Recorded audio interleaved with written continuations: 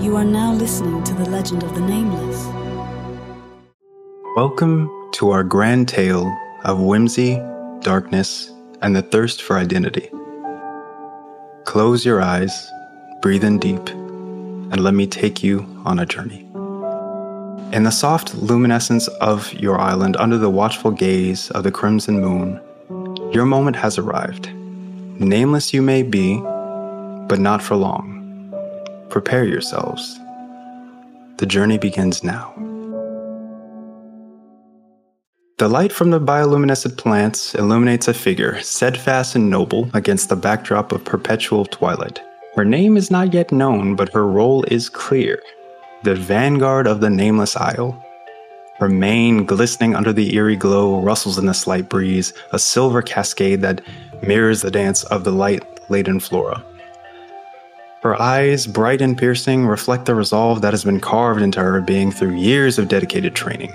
Her form is a testament to labor and discipline, with every muscle taut and ready, every movement honed to a deadly grace. Our young centaur, would you please describe your character? If you were to be standing in front of her, you would just be powered by the height of this being. She is 7 feet and 10 inches tall. She is huge, with red hair and piercing yellow eyes, and light tannish skin. She is easily much bulkier than most other people, and covered in scars from training and hunting, and both her youth and just training as a vanguard of the island. With every passing moment, the rhythmic sound of her hooves and her concentrated breathing harmonize with the night's symphony. The air around her tastes metallic, a blend of her own perspiration and the faint tang of the weaponry she wields. The smell of well-oiled leather armor is a comforting presence against the floral undertones of the night. Beside her, a shadow, both mentor and confidant.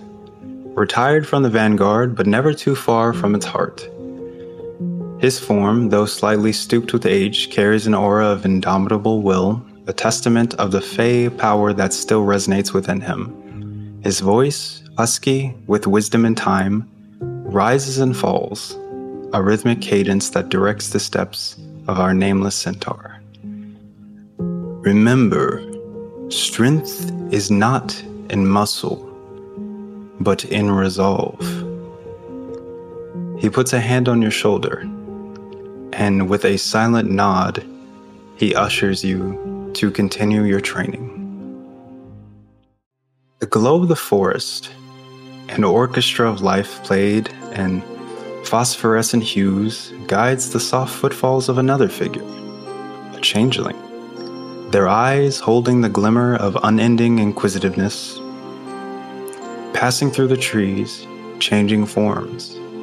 He moves with an air of wandering wonder, his mind eager to decode the secrets held in every nook and cranny. Our resident changeling, please describe your character. Yes, my character is a relatively short-statured individual, probably about 5'5", or 5'5". He has very long, not particularly, it's like kind of wavy, long, dark brown hair, and his skin is very pale. He walks with a sort of apprehensive curiosity, his hands kind of like knit at his chest. His skin, a light pale hue that reflects the radiance of the bioluminescent flora, frames his form, granting him an almost ethereal glow. His hair is adorned with a collection of flowers and charms that chime softly with each movement. The scent of the forest, a fresh blend of dew, pine, and wildflowers, clings to him, intermingling with the comforting musk of his own scent. The sound of his thoughtful humming, a melodic counterpoint to the natural symphony of the island, echoes through the stillness. His voice rises and falls, the words forming questions more often than not, each one a testament to his insatiable curiosity. But amidst the shadowy verdant glade, accompanying him is the chilling figure of Neveth. Neveth, his head mounted with gnarled, dark horns, is held high in silent vigilance, and his eyes, old and wise, reflect the unspoken mysteries of the Feywild. Neveth, the source of this changeling's power, walks alongside him, always a whisper away. This archfey's presence is incredibly uncomfortable. Nonetheless, together, under the watchful gaze of the crimson moon, they journey onward, lost in thought and forest, each step a question, each breath an answer. There is a melody of curiosity, singing into the silent night with an undertone of anxiety. In a quiet corner of the island, under the perpetual gloom of the red moon, a secluded library emits a soft glow. Within its confines, bookshelves laden with ancient tomes and dusty scrolls stand tall. The scent of age-old parchment and the faint traces of incense fill the air, while silence stretches on like an endless path. This sanctuary of knowledge is the domain of one particular Eladrin. His figure is youthful, betraying none of the many years he has actually lived. The callous texture of the old parchment under his fingertips feels like home, a remnant of his past life. Our ignorant scholar, please describe your character. Certainly. He's tall and slender, a bit tan. He has two different colored eyes. One's like a burnt orange and the other's like a really nice purple, like a purplish pink. And he has just finished rolling a giant doobie of moss, fey moss, and he puts it in his mouth. And next to him, you can see a really ordinary stick that he uses as a magic focus of sorts, but he's tried to like dress it up a bit. He's tried to like make it more opulent, but it still looks incredibly lackluster. And his hair is like think Joy Boy from One Piece, sort of like floats up off of his shoulders a bit. And yeah, that's him.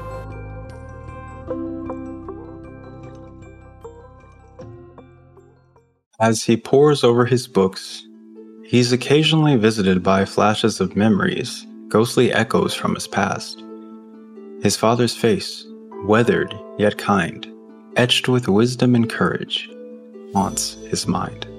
The sound of his father's voice, the way he used to pat his head, the warmth of his smile, these are fragments of a life he once knew, memories that drive him in his relentless quest.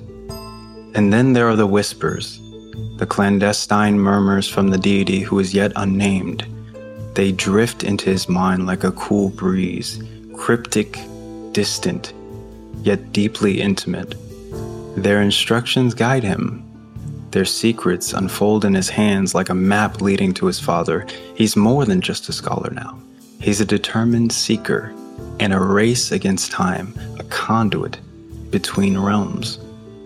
And with the red moon hanging above like a watchful eye, he continues his studious vigil. His heart beats with an unyielding determination, his spirit relentless in its pursuit. Each memory, each whisper, fuels his resolve, driving him deeper into the arcane mysteries of his contract.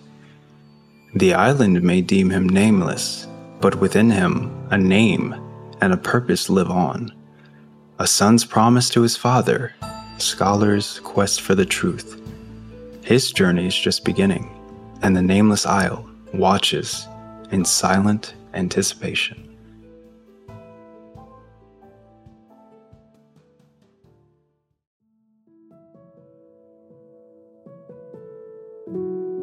In the heart of the isle, nestled amidst the wilderness, stands a modest temple. Not the silhouetted, large, abandoned temple in the center of the island, but a smaller, more modest shrine to an entity as ethereal as the twilight that bathes it.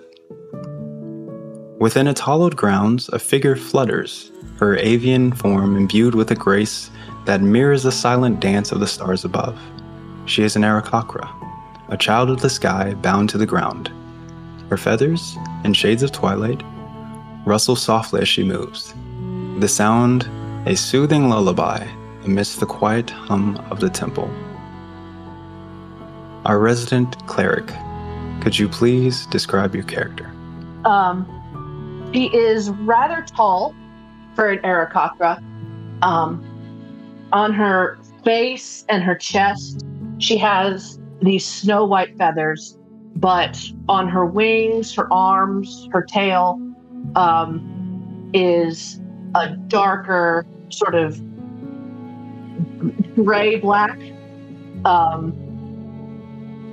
So that there's a contrast there. She is wearing dark colors, browns and purples, and she has a chain around her waist with it looks like a lantern is hanging off of it, but instead of a lamp, it's a large glowing gemstone that looks to have a galaxy inside of it. That's sick. Damn. So sick. I want one. It's sick. Her talons glide over the temple floor, sweeping away layers of forgotten time, unveiling stories etched in the stone. At the center of the temple, the sacred heart of her newfound sanctum, lies an altar. A tapestry of mystical gems, carefully chiseled and arranged by her own hands, reflects the scant light that filters in from the ruptured ceiling, creating a kaleidoscope of colors.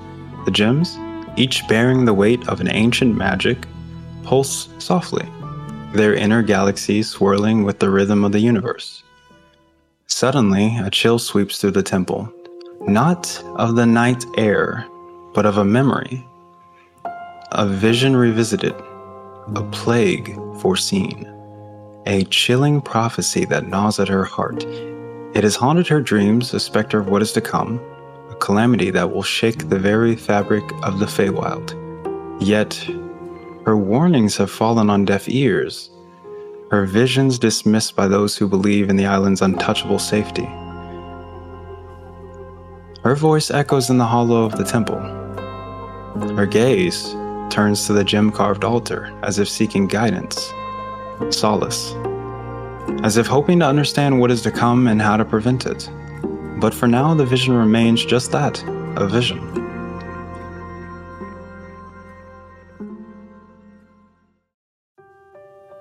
All of you give me a perception check with advantage.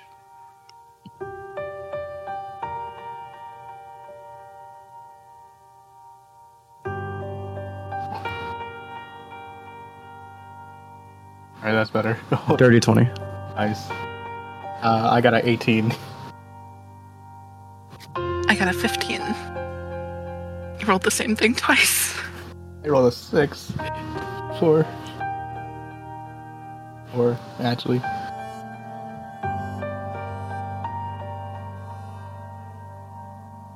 There it is. Okay.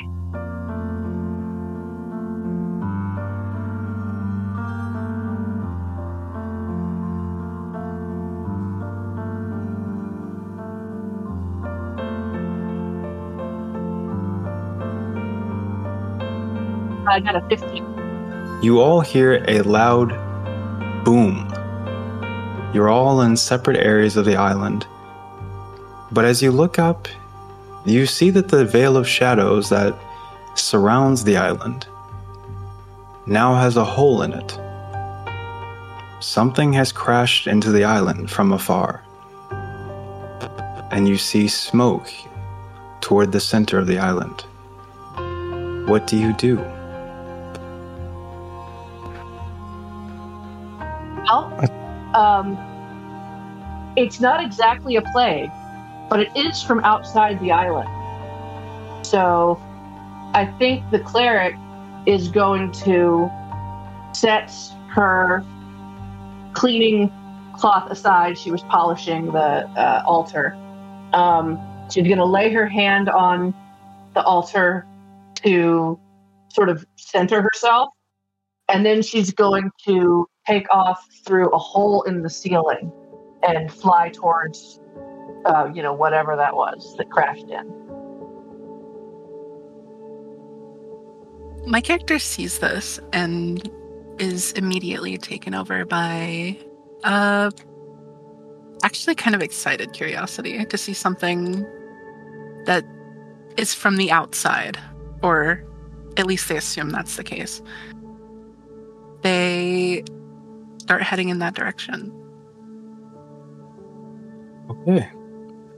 Naveth dissolves into your shadow as you start running towards this new anomaly. And what of the other two? We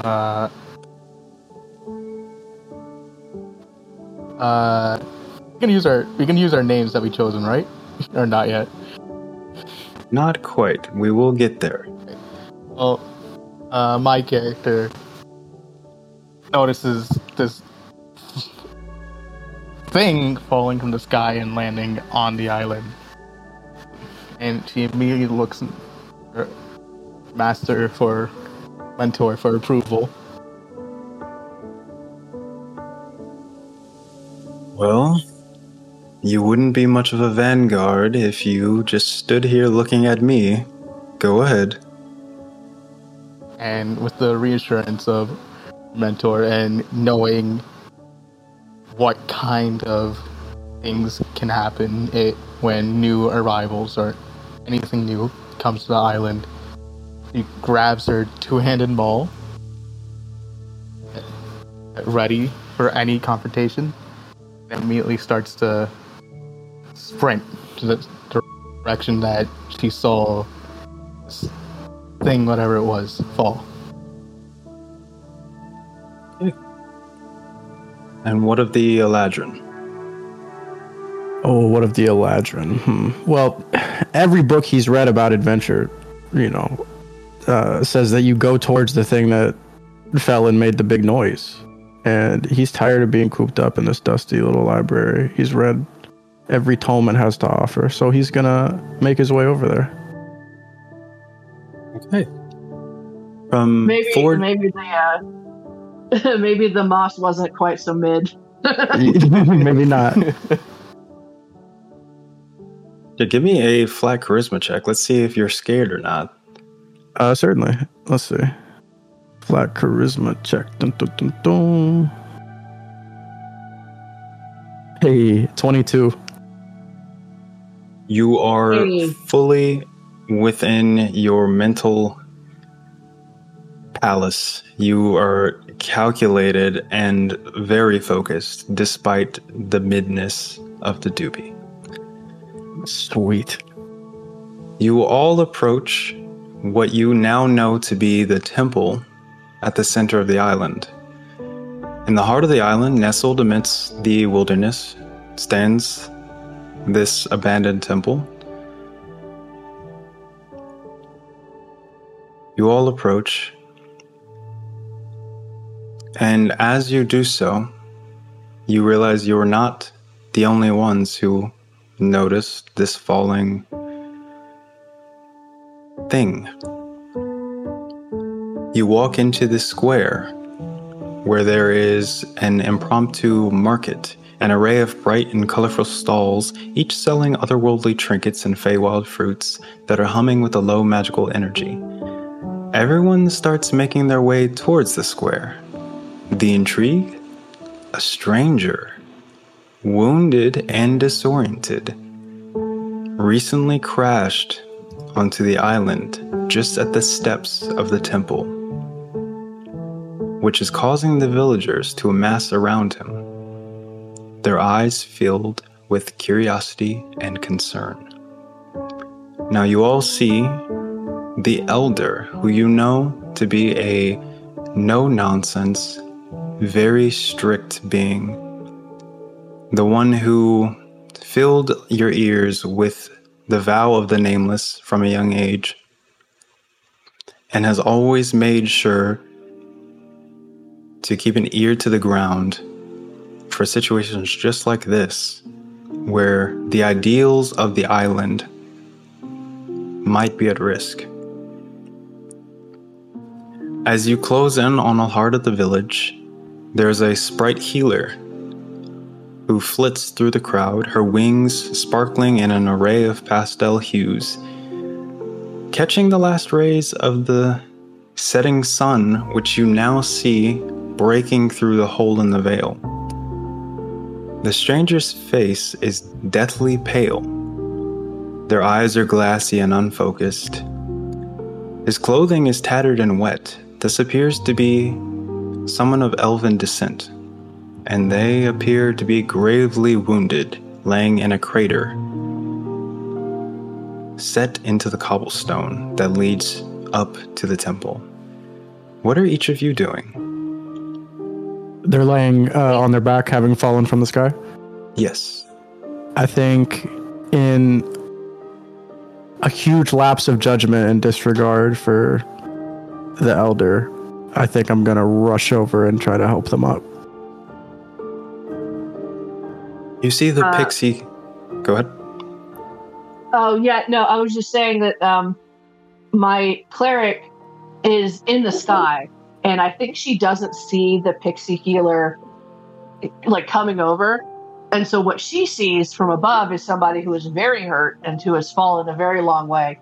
And so what she wants to do is, like, dive down and land and kind of, like, mantle this person under her wings so that, like, to sort of... Because, like, now he's, first of all, dazed. Second of all, being stared at by a village. And so she wants to do some healing magic, but also give him a bit of privacy. I see. And this is definitely a weird, like,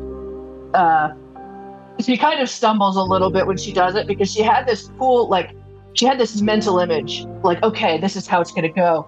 And then, like, all of a sudden there's a lot of people around, and so she chokes a little bit, but her she doesn't have a negative to her dex like she does to her charisma. So,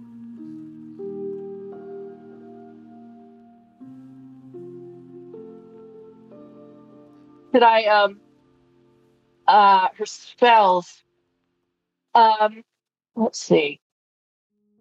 She has cure wounds. Can I cast that on this guy? yes, you can. While this Aarakocra has dived down to this stranger, and the Eladrin has run up to the side of the stranger as well, as the pixie is also close to distance, what is our centaur and our changeling doing? Well, I feel like my character would do this, immediately start running over, and I don't know what the action is called, but it's just slamming the tip of her maul onto the ground and just watch very carefully. Make sure if anything happens, like this guy tries to attack anyone, he'll be ready to strike her. So you want to ready an attack action in case this being leaps up and becomes aggressive. Oh. Yeah.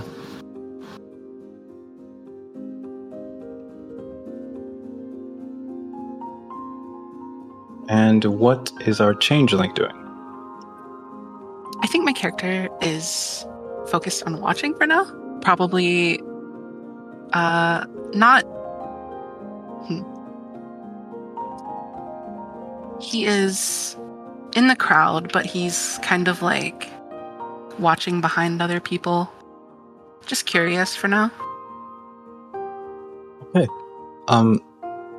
Now our scholar, you see the pixie and the Aarakocra both attempting to heal this man. It does not appear to be having... Go ahead. Oh no, I was just saying that I rolled an 8. But if it's not having any effect, then that doesn't matter. Right. The healing magic doesn't appear to be doing anything. What would you like to do as you stand over the three of them? I want to roll perception on the elder before I do anything.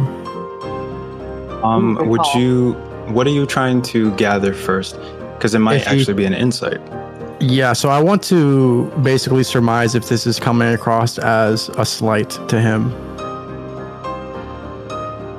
Because I know his hesitancies for outsiders, and I don't know the origin of who this is. However, like, I do want to help, because that's just, like, intrinsic. Plus, another elf, you know, like, I feel for him, so. Do any of the rest of you want to also make an insight check in the same moment?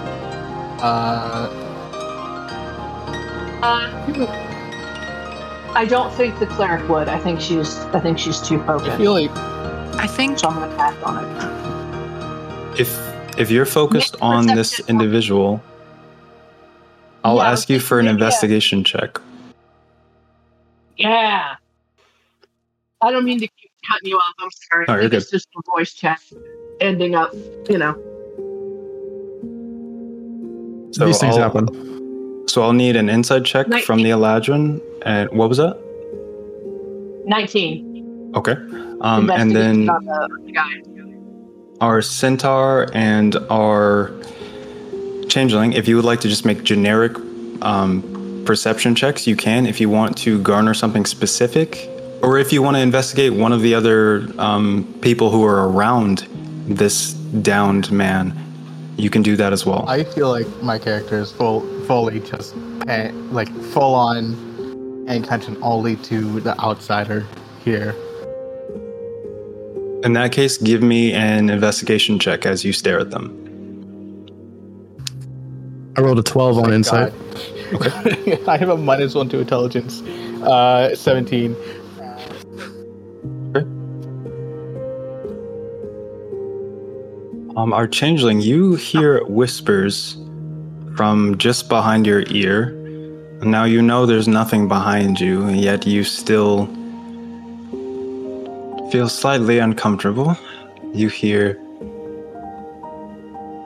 "Go closer." Kind of like my character is being pushed forward. He kind of stumbles forward and begins walking up to the people that are surrounding this man. okay. Do you want to investigate or try to perceive or perhaps do something else while you're in the proximity of everyone else? Yes, I think my character is definitely looking around this environment to make sure, like, everything's under control. Yeah. Would that be perception? It would, yes. Okay. I can do that. That is a dirty 20. Okay. So we will start with the Arakakra. As you are attempting to heal this individual, you notice there is no effect. Although blood is running down the cheek of the man and he appears to be at death's door, you should be able to lend some sort of aid, and yet you cannot.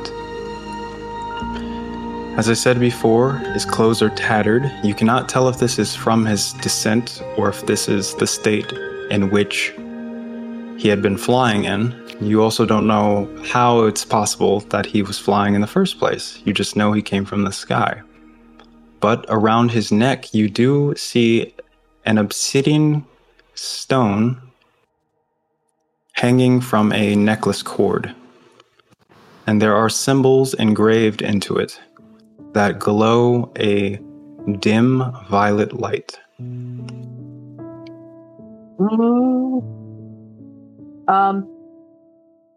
This is a cantrip, so it's. I feel like it'd be real. Can I just real quick spare the dying, just in case? Sure. Okay. That's just like, okay, if you're on death's door and I can't heal you, maybe you won't die if I do that. You can't perceive a difference in the stranger's demeanor, but that doesn't necessarily mean it didn't work. And now She's sort of done what she can with her magic, you know. Yeah, so seeing that you weren't able to necessarily heal this individual, what do you think you would do in this moment? What are you feeling? Confusion. A bit tense because I know the elder is right there. Because I imagine I've had some tense conversations, trying to be like, hey, no, there's a thing, and then getting dismissed. Like, that's not going to put me in great, like, I'm not going to have a great reputation among anybody who's in charge. And so I think what I want to do is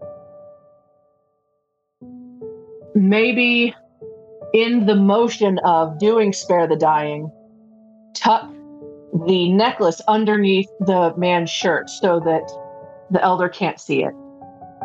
Give me a sleight of hand check.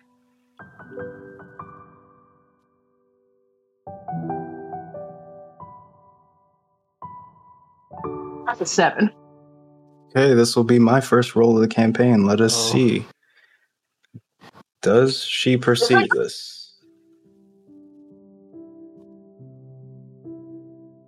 On a 15, she does catch a glimpse. However, the elder does not move or appear to react to this, but they do perceive it. On that note, we will go to the Eladrin's insight check. As you are studying the face of the chief elder, rather than the stranger or those around you, you see a slight confusion and worry on her face. She does not fully understand the situation, and that bothers her, and that is very obvious to you. Okay.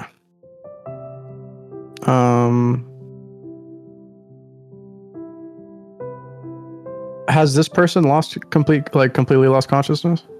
No, they are just barely hanging on. Okay. What I do is I message them, and I say, "Who are you? Where have you come from? Are you okay?" In response, first of all, give me a sleight of hand check to hide your message spell, unless you have subtle spell. I do not have subtle spell, but that's a 17. Okay. In response, you hear, "My name is Kethriel. I have come seeking my mother." What's your mother's name?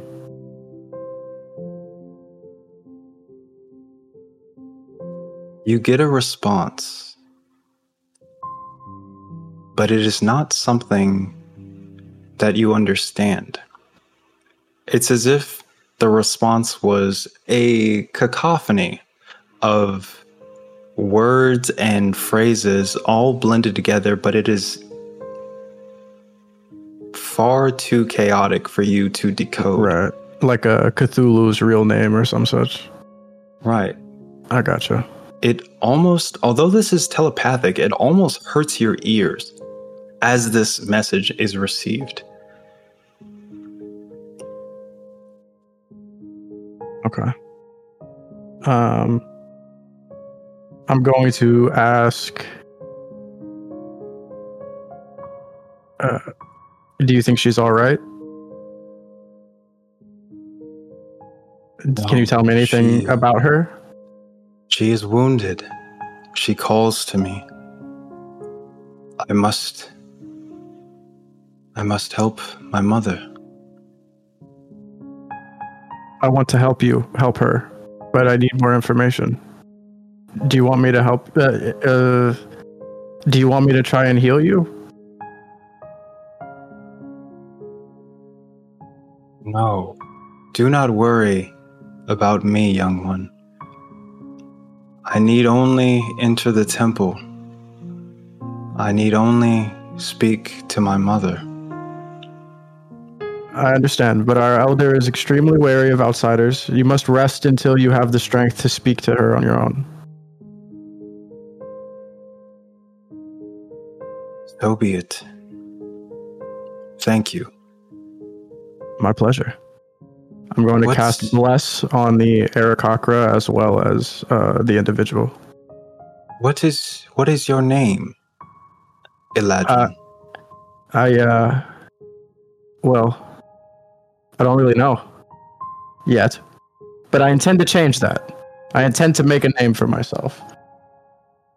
A noble quest indeed. Well, I thank you. I thank you, Nameless Eladrin, for your concern. Oh, no worries. Just doing what I would hope someone would do for me. The other two of you, as you are looking around and trying to perceive any anomalies or perhaps threats, the veil appears to be waning. As you look up, what you thought to be a red moon now more accurately appears to be a seal, and it has cracks in it. The two of you seem to be the only ones to notice this, but cracks are spreading along the surface of this red seal, as the veil has now been compromised. Is this like a magical seal? Give me an Arcana check. Okay, that is what I was going to ask. Okay. That is a 17. You do feel magic that is familiar to you, but not to the others. This is the magic of an archfey that has created this veil, and now that it is fractured, it is more obvious. And you can also somewhat feel the draft of the natural Feywild magic leaking in from the hole that is in the ceiling of this veil. This is a magical seal, some sort of enchantment meant to confine the island.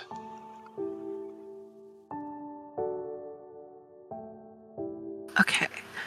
I don't think my character's going to do anything with this information, but they are going to stand there looking at the sky like...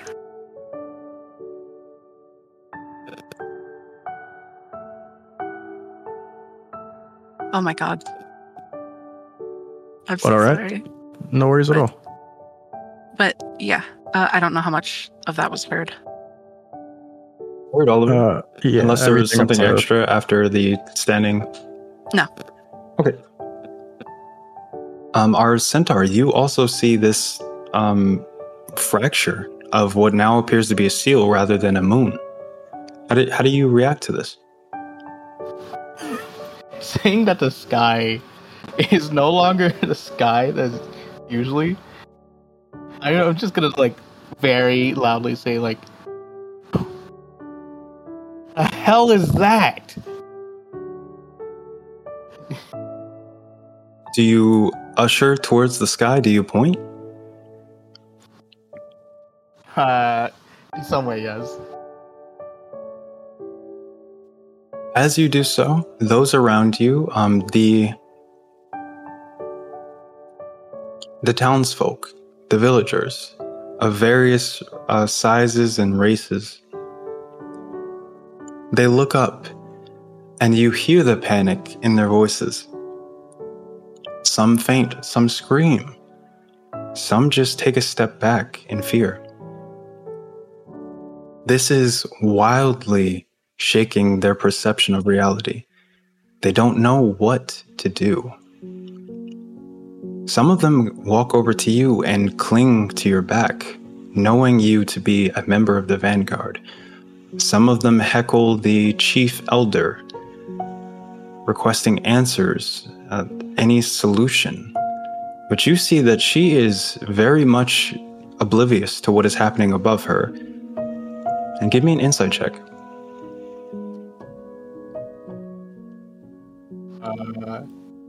Not entirely good.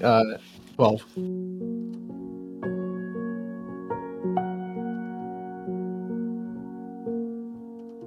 Did you say 12? With a 12, you see that she very clearly knows what is happening, and that is the only reason she is not surprised that the veil has been fractured. She is fully aware of the circumstances in which the island was sealed. And yet she stands there, not making any attempt to do anything about it. She is studying this individual very closely. And as you look, you can see she's weaving some sort of spell, presumably to try and garner information about this individual who lays before her. All of you see this individual drop unconscious, and the elder kneels down and lifts the man and attempts to take him toward her home. Can I tell if that spell knocked him out? Give me an Arcana check.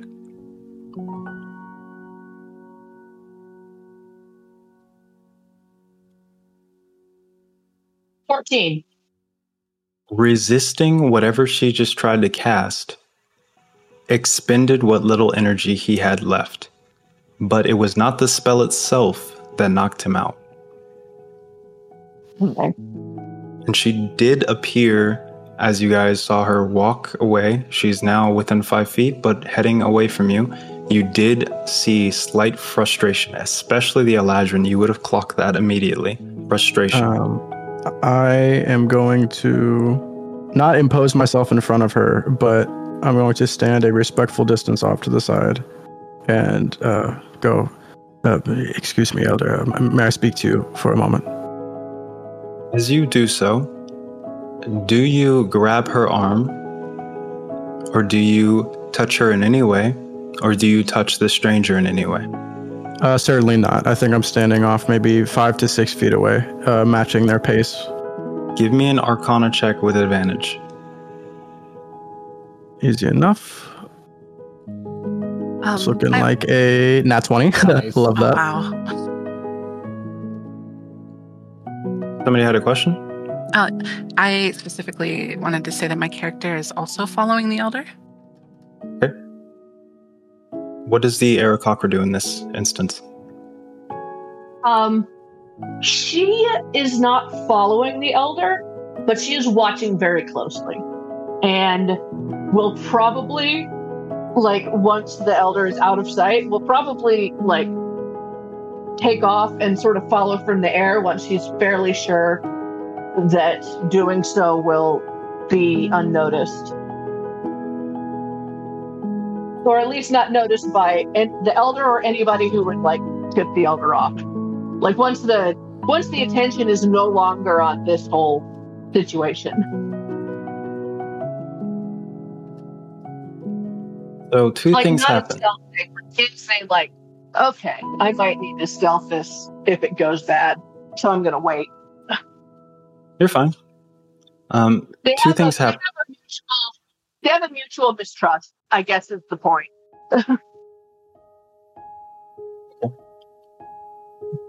Completely understandable. They haven't done anything to earn our trust. Nope. You were So- saying, Mark? Two things happen. Again,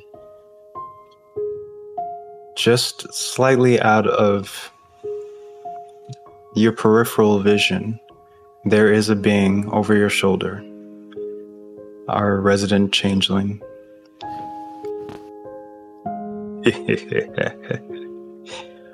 This should be intriguing. Follow the man, follow the chief, elder.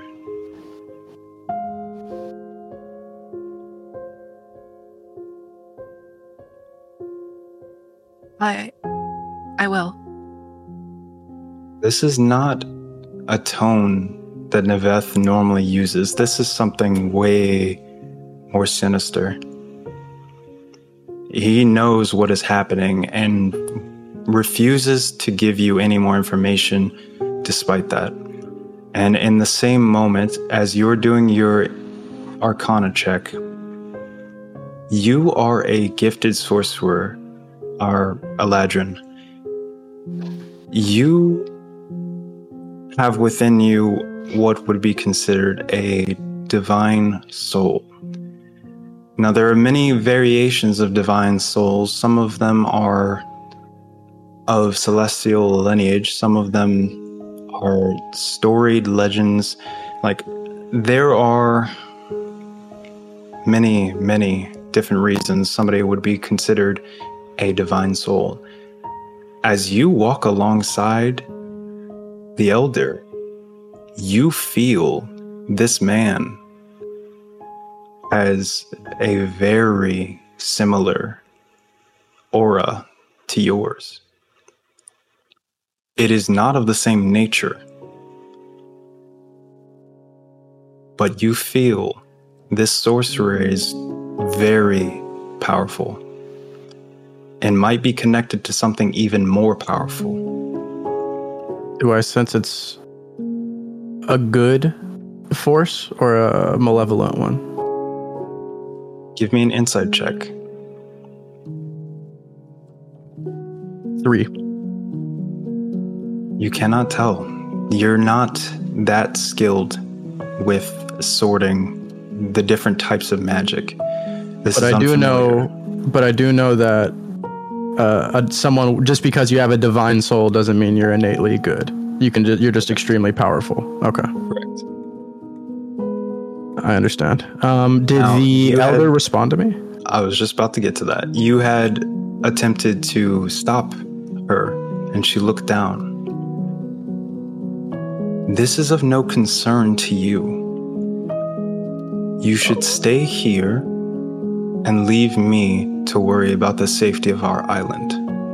I will not ask you again. Elder, I really must insist. I have some pertinent information about the individual. I was able to message them before they went unconscious, and I don't know if what they said was truthful or not, but I do think it would be of intrigue to you. You dare, in my presence, do something so reckless, inviting a stranger into your mind? Thaumaturgy to make my father's voice boom from the forest and essentially say, "Listen to the boy."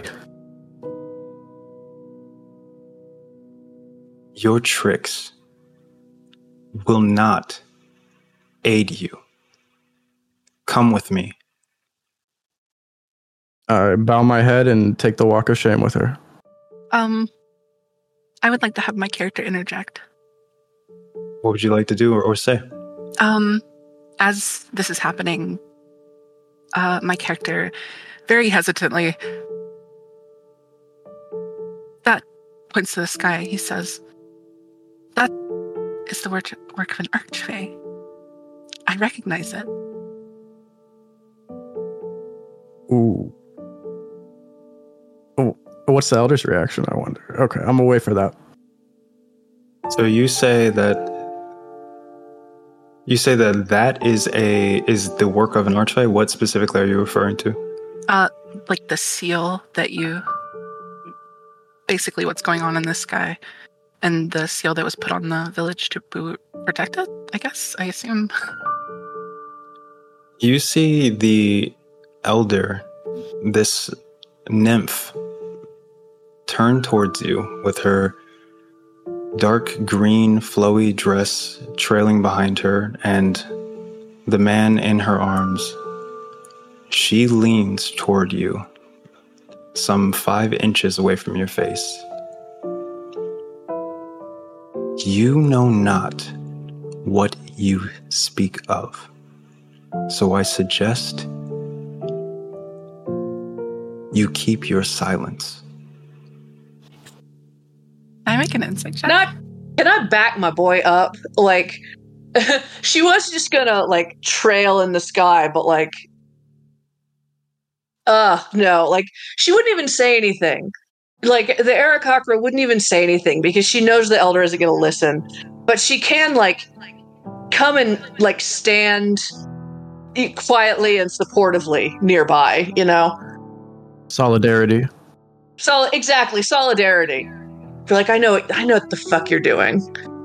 Do you land ahead of the chief, like in her path, or do you land behind, or where do you want to be positioned?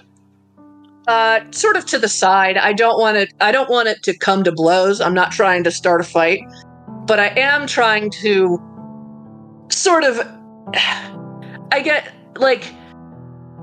It wouldn't be so much to impress on her that she's being watched because she's clearly being watched. There's a crowd, but I guess that to be like you're again, she doesn't say anything, but it's very much a you're not fooling anybody kind of vibe. Yeah, that makes sense to me. And just to clarify, you don't say anything? You just kind of glare at her? I'm not saying anything. I'm just like, yeah, I probably cross my arms, you know. Your wings. Arms and wings, yeah. both of them. A young centaur girl walks up to our vanguard member and tugs on your fur. I'll look down at her. Are we in danger? I'll just tell her like, oh, no one's in danger. I'll make sure of that. You see, she pulls out a tiny flower that continuously changes colors, and she attempts to put it into your hand, though it has a weapon resting in it. Oh. I have no reason not to take it. The fucking child hands you a gun. Here. It's the Feywild, baby. It's a Feywild, baby. Yeah, I'll accept it.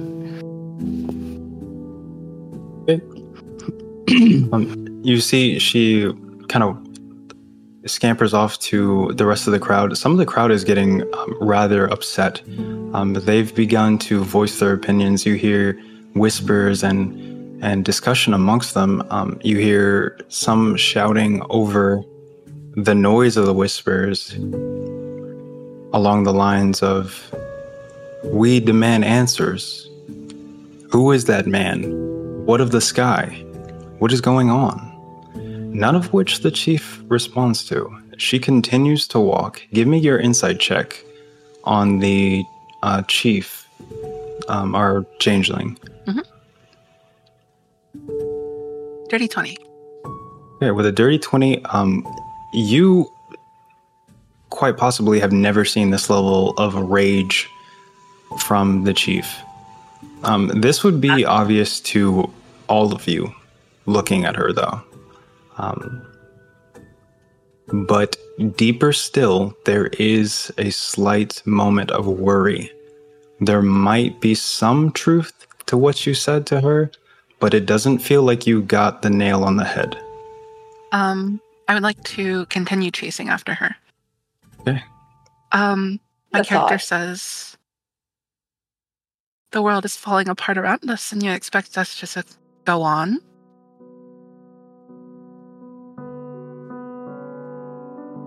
I will not continue to try to explain to you children things that will not make sense. Won't you even try? I ask. Oh yeah. I ask that you each remain patient and let me do my duties. I confidently assert, He's looking for his mother. I told him he'd have to wait till he could speak so he could talk to you. He grabs your face. Hold your tongue. We will discuss this in private. Think I'm gonna like make a little scoff, but again, not say anything.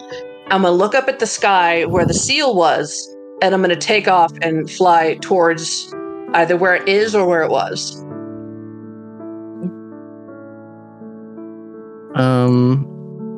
I guess I'll just enter, I'll walk a reasonable distance away and enter stealth and wait for her to continue walking to wherever she's gonna go. She has asked you to come with her. If you start to walk away, she will immediately... Certainly. Yeah, I'll just go ahead and follow for sure. Okay.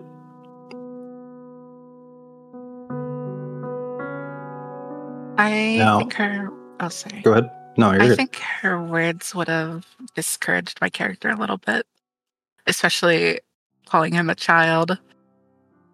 So I think he hesitates, unsure of whether or not he should follow and continue doing this. Just for clarification, our Arakakra, are you flying towards the seal or the hole in the veil? Oh, I thought they were in the same place.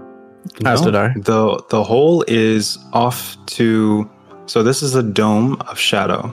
At the very center and the very top, the ceiling of the dome, that is where the quote-unquote moon or the red seal normally is, and it has cracks forming in it. These cracks are stemming from the hole in the dome that is off to the side slightly. I'm gonna go look in that hole. Okay.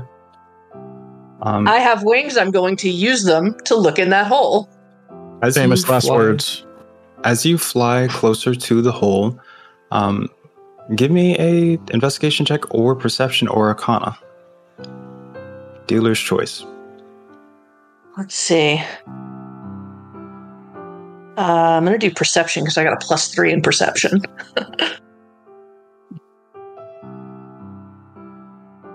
I said 8. It's not good. With an 8, as you look out, you were expecting to see sunlight. And that's what it appeared to be when you were on the ground. But you look out and you see something eerily similar to your gem and the altar. You see a galaxy. You don't see the Feywild on the other side of this barrier. You see an endless void mixed with stardust and novas, nebulas, galaxies, everything and anything.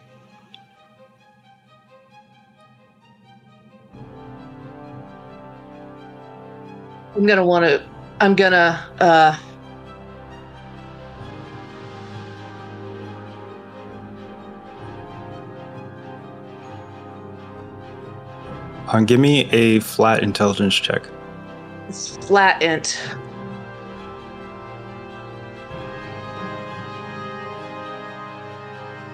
Ten.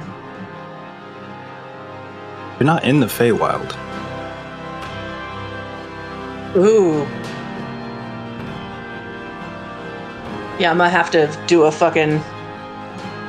do a dream talk to my god about this. We're going to cut back down to the ground. Before the elder gets too far away, is there anything our centaur would like to do? And is there anything that our changeling would like to do? You can see that she is urging the young Eladrin along with her as she approaches her home. The crowd is slightly following her and therefore surrounding our centaur and our changeling as they are following the elder. Thaumaturgy to just make little fairy whispers coming from each side of everybody's ears saying everything's gonna be okay, it's safe, we're safe. Give me a persuasion check with advantage.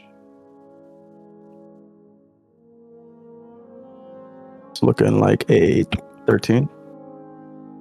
Okay. Our centaur, the people around you start to calm.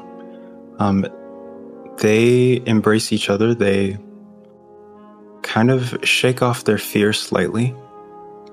And our scholar, you see the elder looks down at you.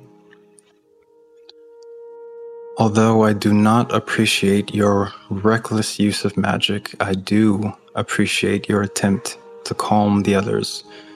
I was but a moment away from casting a sleep spell on all of them. No need to lose consciousness in the pursuit of the truth, ma'am. Sometimes the truth is more troubling than one can withstand. You've seen how they've reacted to what you've seen so far. You stand here, unfazed, confused maybe, but with more information than any of them, you still stand tall. Despite the spectrum of reaction the truth may elicit, doesn't change one's entitlement to it. I'll be the one to decide who the truth goes to. Interesting take, ma'am, but you're the elder. And I have been for hundreds of years. So believe me when I say I am doing what is in the best interest of our island. Come along. And she continues walking forward. Our centaur and our changeling, what would you like to do?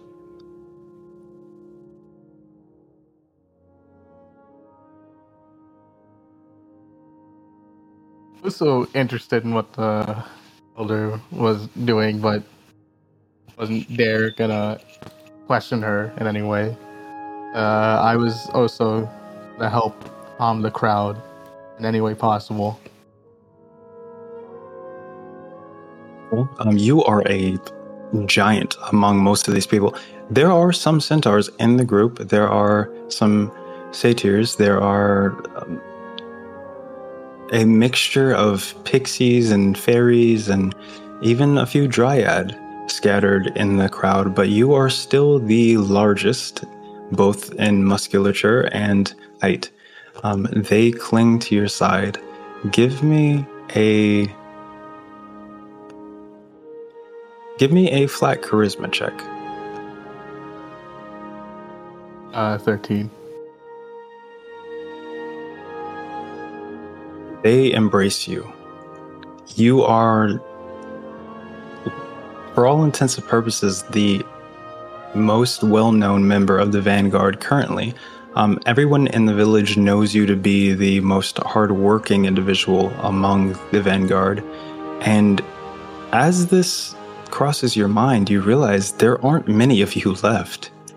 And you know why that is. The events of the past have left a scar on the title of Vanguard. And so not many are brave enough to heed the call.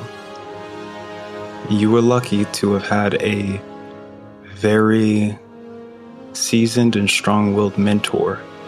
And this is showing through your actions now as you're comforting those weaker than you.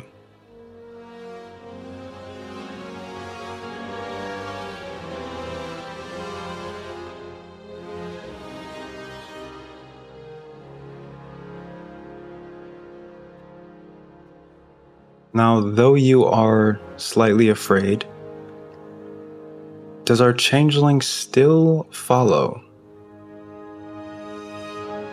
Yes. I think they're very desperate for answers. This is a shot in the dark. I would like to make an Arcana check on the Elder. Okay.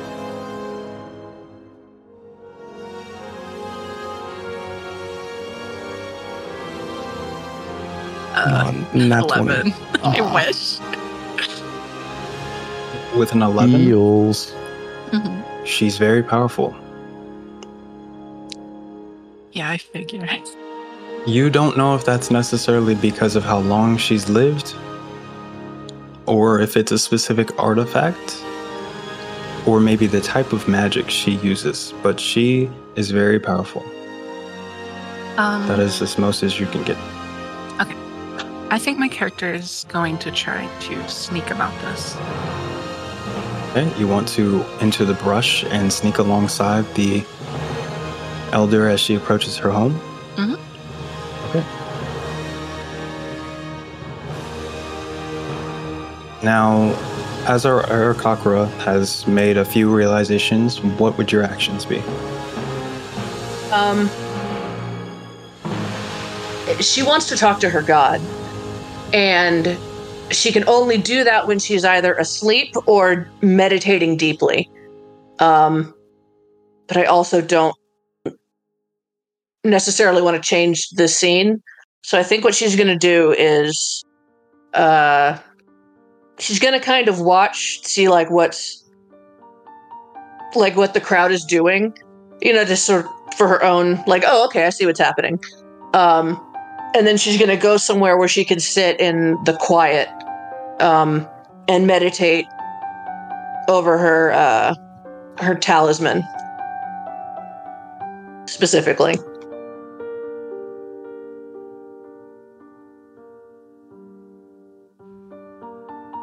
But we can do that whenever. Like, it's no. You never have to worry about switching the scene. I don't find that to be an issue at all, personally. Okay. I would say the most comfortable place for you to retreat to for this would be your altar. And so, Okay. with the swiftness of the wind itself, you enter your temple, the temple of your god, who remains nameless, and you meditate.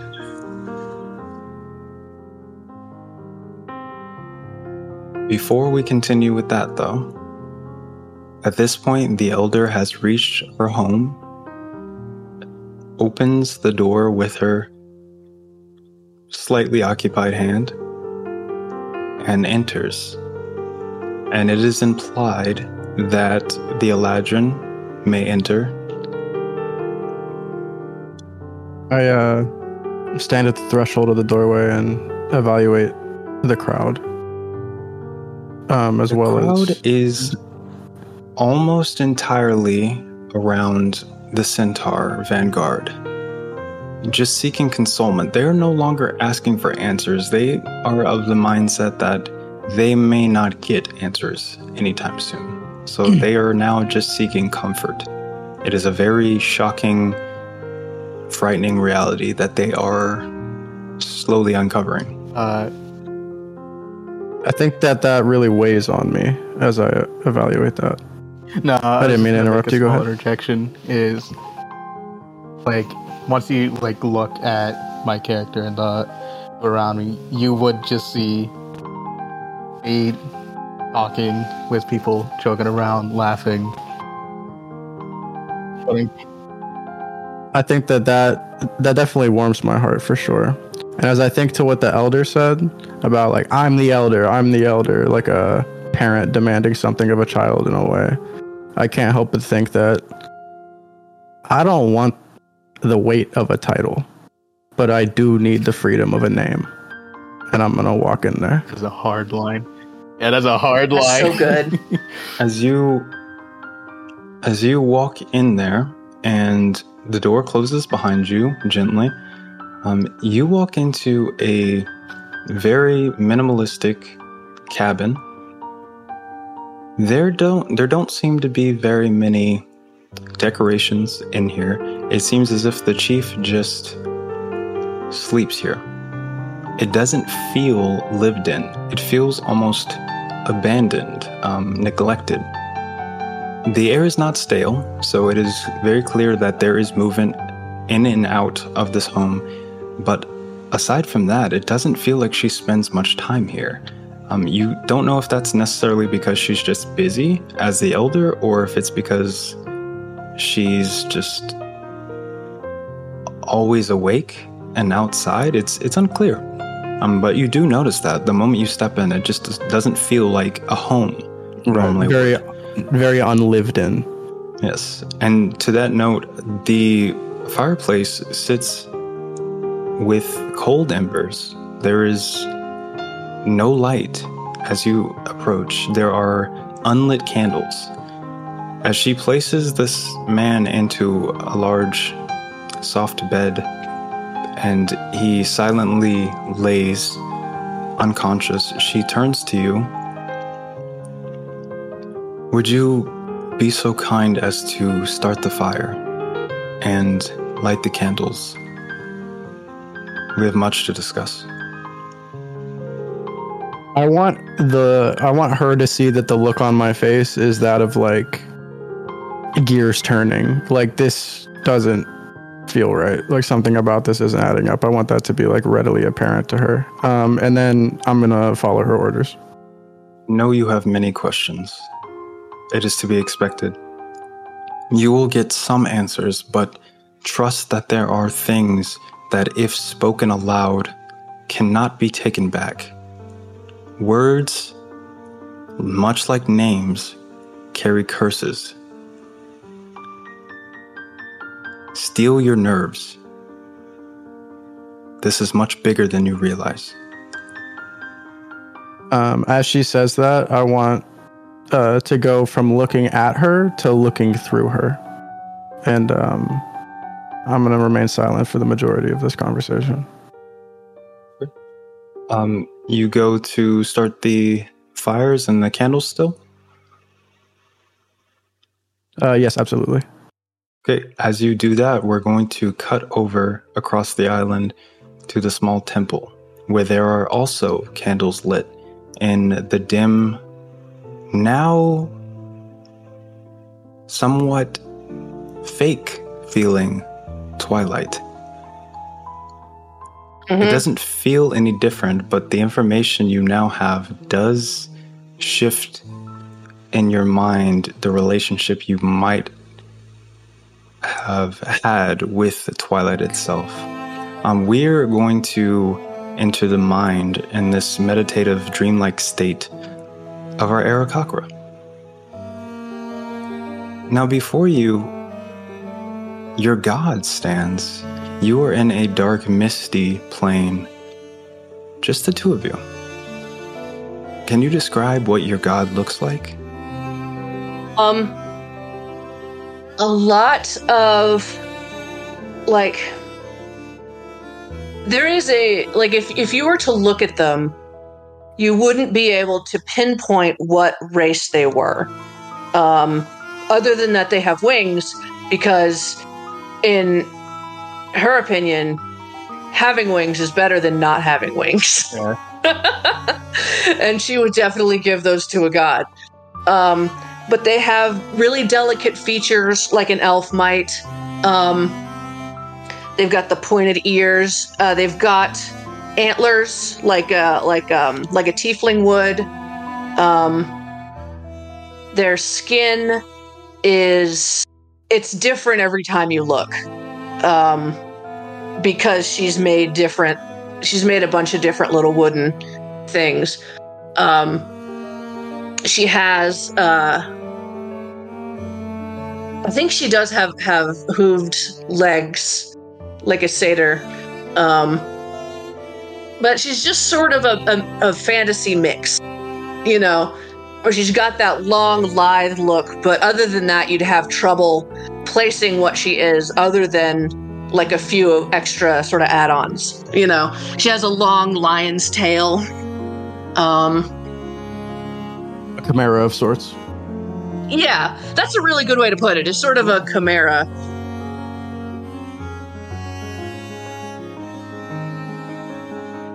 As your god of many mixed descriptions and varied traits, much like the world of dreams itself, sits before you. What gender did you say that your god was, if any? What do you refer to your god as? I've been using they. Okay. They sit before you. It's another thing where, like, you could see male or female or neither if you, like, had the right preconceptions. Does that make sense? Yes. And their voice comes out Though it seems to change in tone and inflection and pitch every single time you dream of them, it still feels familiar. You are so reckless, young one. Why have you come here? What answers do you seek? I saw the outside. And You did. I did. I'm sure you know you're a god. And I don't know what to think. You don't know what to think. Well, I think that you think the same thing you have always thought, that there is more to this place than meets the eye. This is not news to you, young one. You've always known that there were mysteries just out of reach, and now you are so very close to grasping them. But ask me what truly puzzles you.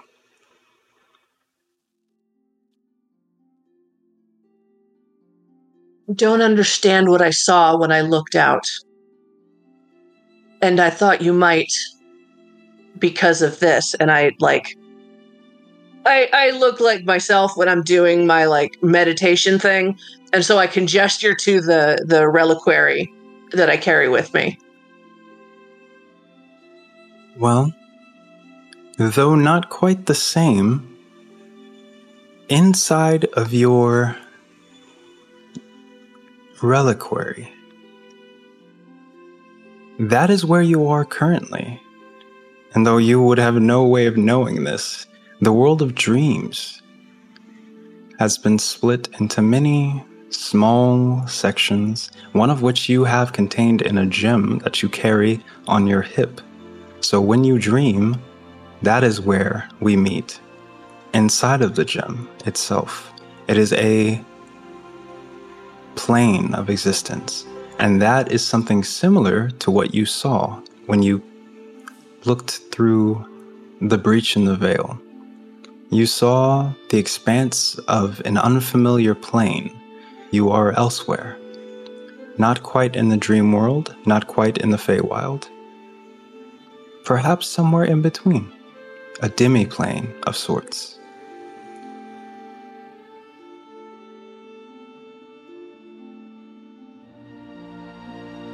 I can see the worry on your face, young one. There are certain questions even I cannot answer, as far as why you find yourself between worlds, or to what end all of this has happened. I assure you, though, the answers are close. I encourage you... They always feel close, and they never are. But what enjoyment would you get from answers if they were easy to attain? Why I can't dream help but at laugh all? a little bit. You laugh at my words. You've said crazier things. No, it's not. That's not what I mean. You're right. And you're right. And there's this, I didn't know what to say. So I laughed because that was a noise I could make. I understand. She has a -1 charisma, guys. She's awkward. You see your deity approach closer in their large, varied form, and they embrace you in a tight hug. Just remember, you do have a purpose outside of this place. I've shown you what is to come, and only you, I fear, are equipped to stop it. So... Tried. I've been trying so hard.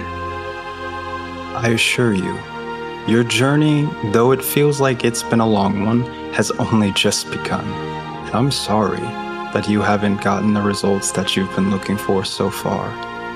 But trust me, this is a dream worth chasing. I do trust. I've always trusted you. And go, my young winged dreamer. Go to the chief. Lean on her. She has the knowledge you seek. She doesn't listen to me. Then make her listen. You are wise. She just doesn't see it yet.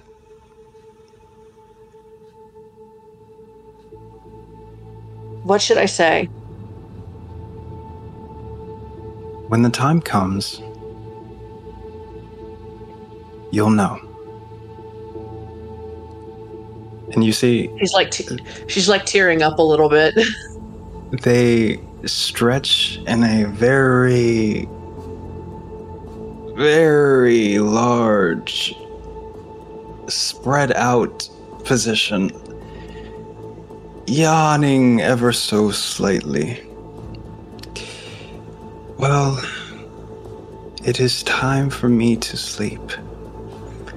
I do so enjoy these talks, so I'm sure I will see you again soon. You Be will. safe. Always. Always. Be safe, dreamer. And the meditative vision dissolves like mist blown away by the wind, and you wake up. I definitely have tears in my feathers that are a little bit annoying to clear away because they're feathers and not skin. But Your god is based. my god's based. I love them so much. What do you feel now, knowing that when you dream, you physically move into the gems themselves that contain what is essentially the essence of your deity? How do you feel? There is a bit of relief. There is a part of her that's like, okay, I gotta get somebody to watch next time. Right. But like, that's the kind of, you know how when something serious is happening, you will occasionally have really frivolous thoughts? Like, Yes. that's the kind of like bubbly thought that is in the back that isn't important, but that is still there, and that she like dismisses, but also is like, yeah, I guess so. But she has some relief because it's like a very physical communion, I guess, would be one word. You know, Right, it's like becoming one body almost. Right. You physically transport to a plane in which your deity can touch you. And being that this is a familial, very caring relationship, I think there's something comforting about that. The fact that your deity can just give you a hug. 100%. And they've definitely had to do it a lot.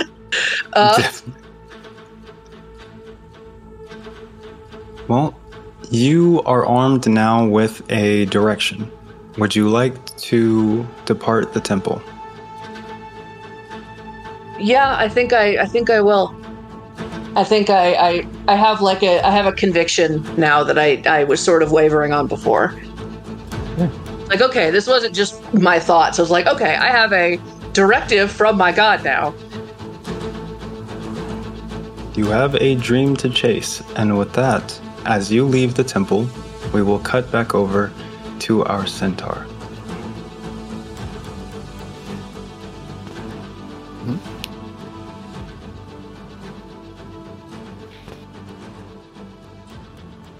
You stand laughing amongst the townsfolk, and you see your mentor leaning against a tree. His high brow is bushy, and the years and years and wisdom are displayed plainly on his face. But could you describe your mentor to the rest of us? Yeah. Like you said, he is old. There's no lying. You can definitely see it. And he's not as tall as he once was, but you can obviously tell that he definitely has experience. If I had to describe it, it's like when you see an old man who you know can probably kick your ass, no matter what. Yes. Basically, Uncle Iroh.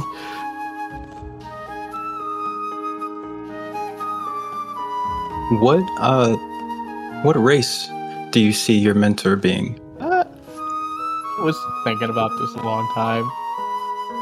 I feel like just the coolest would just be human. I don't know why. Well, your human mentor approaches and wades through the crowd of people and puts a hand, although slightly wrinkled from age, it is very soft and warm. He puts a hand on your cheek. Young warrior, you know what you must do now. You must go seek answers and lend your strength to the elder. She is too bold, her ego too large to acknowledge the fact that she needs help. I will stay here. I will watch over the young ones and those less powerful than you. But I feel as though you would be better used elsewhere. Not one to disagree as my mentor. I just reply.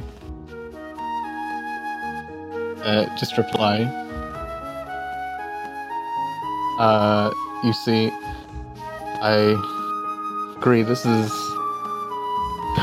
quite definitely a big matter.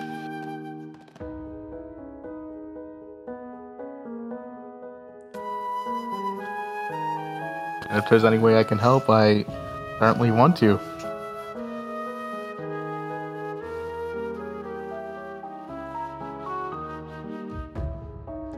Well, being that you are effectively the leader of the Vanguard, I don't think it looks right for you to leave the Elder in the company of a stranger unguarded. Now, I know you saw that young elven boy follow her. Between you and me, I don't think he's going to be much help if that stranger decides to attack her. Now, you are the strongest in the village.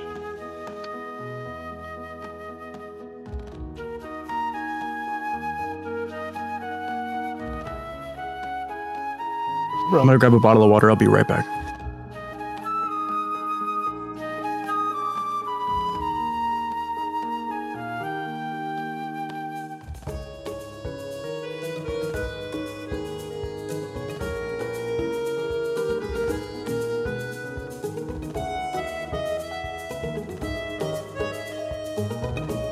Do you have any response?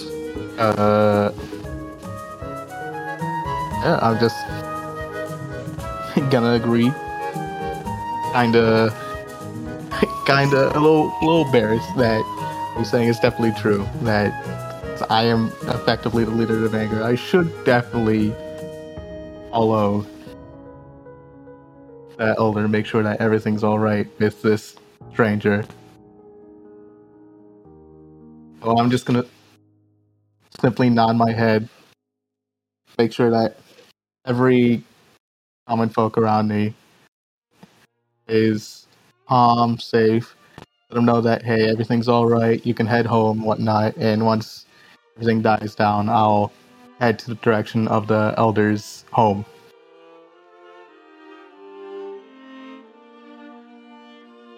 As you head away from your mentor, he does reach out and grab your arm, and you turn back,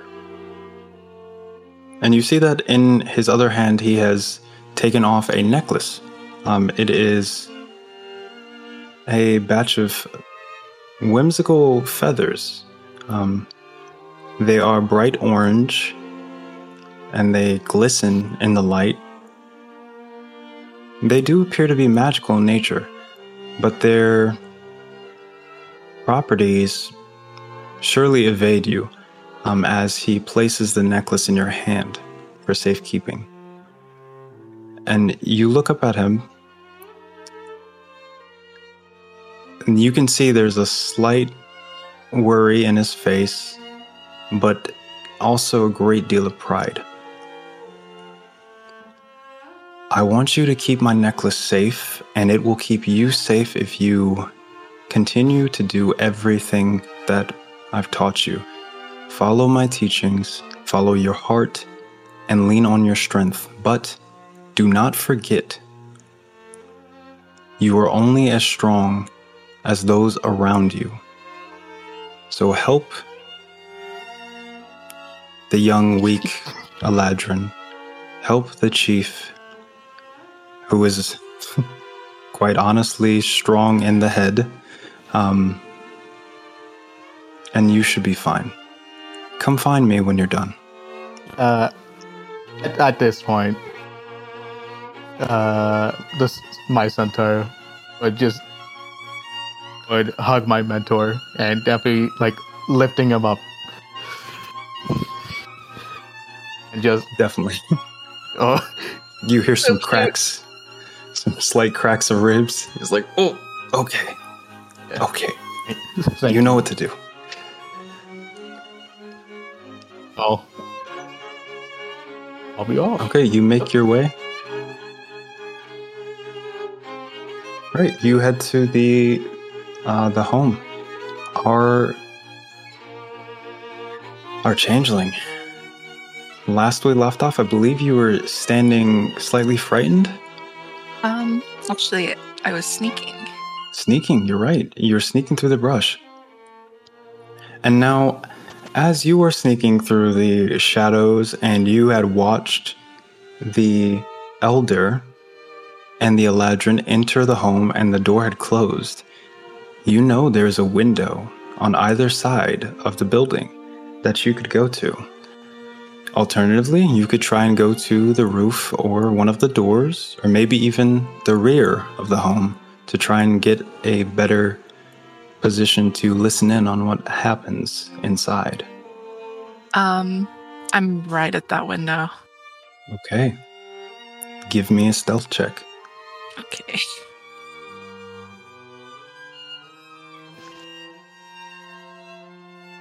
Oof.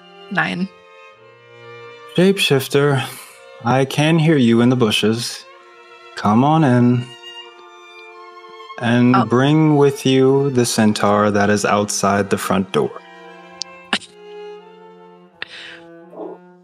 My character is a little disappointed that they were caught, but very excited to have been invited in. So they're going to do when just you see my character, she's just standing there, definitely just guarding the door.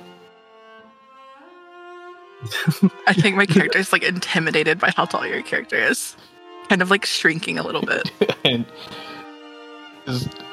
I am sorry. I should have knocked on the door first. It's okay. Just take a seat. I'll hold the door Just open take a for the seat. changeling. You see, she says take a seat, but realizing that you are a large centaur, the math is not mathing. So she kind of just like double takes you, and she's like, okay, well, maybe don't take a seat, but just make yourself at home.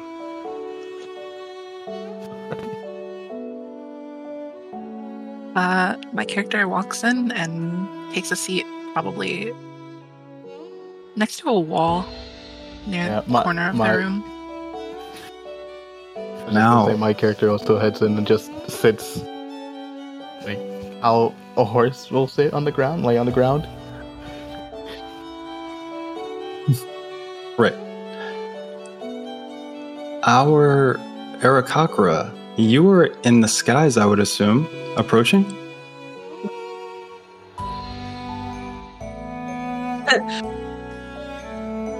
I had a thought, but it's probably like a less effective way to do things. Go ahead. Just to be like, if she showed up late with information that they just discussed. But that would not be an efficient way to do it. So I feel like she will eventually, like, she'll land on the front step, but she doesn't do it gracefully. She like thuds. Which may seem like she's trying to be like intimidating, but she's not. She just is in a hurry. Give me a dexterity save. Let's see how graceful your thud is. Let's see if they've got a graceful thud.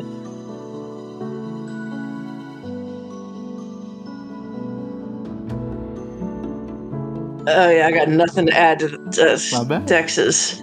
16! Okay. It is Pretty a good. powerful slam into the porch, but it is not reckless in that you don't fall over, you don't hit the door. Yeah, it's like purposeful. You hear from the other side of the door, I was wondering when you would show up. Come in. Okay, that has thrown her way off guard. And so she does come in, and like all of the wind is out of her sails. She's like back, she like looks shy and like kind of thrown off. You see, the elder doesn't even look in your direction. She knows 100% who you are and why you're there. She was totally expecting this, 100%. It was just a matter of time. But she was like, yeah, it was all gung-ho. It was like, I'm going to make a difference. It's going to be awesome. And then just like, no. You're like, she'll never see this coming. And it's just a trap card right there. Exactly. And it's like, no, she saw this coming completely. She saw the stink eye that I was giving her earlier. Now, the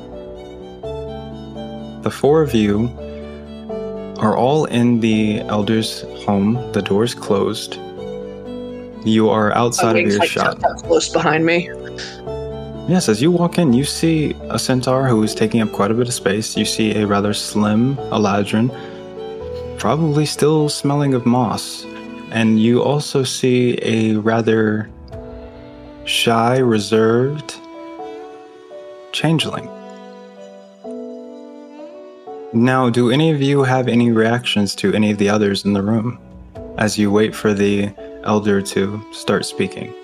She is currently on the bed, the side of the bed, looking down at the gentleman that had crashed through the veil.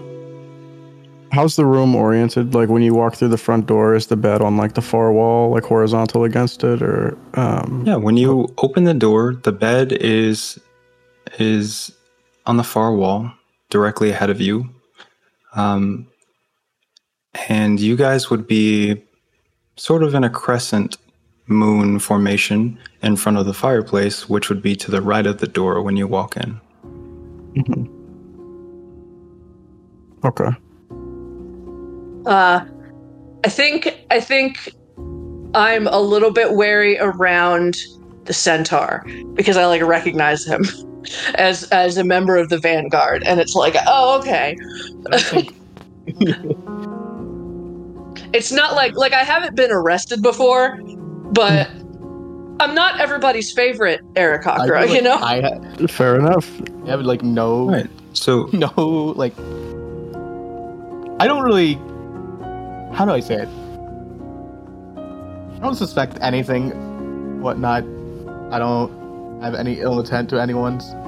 Well, I'm just smiling at every one of them, waving. It's the vibiest centaur you ever did see. Yeah. We love her.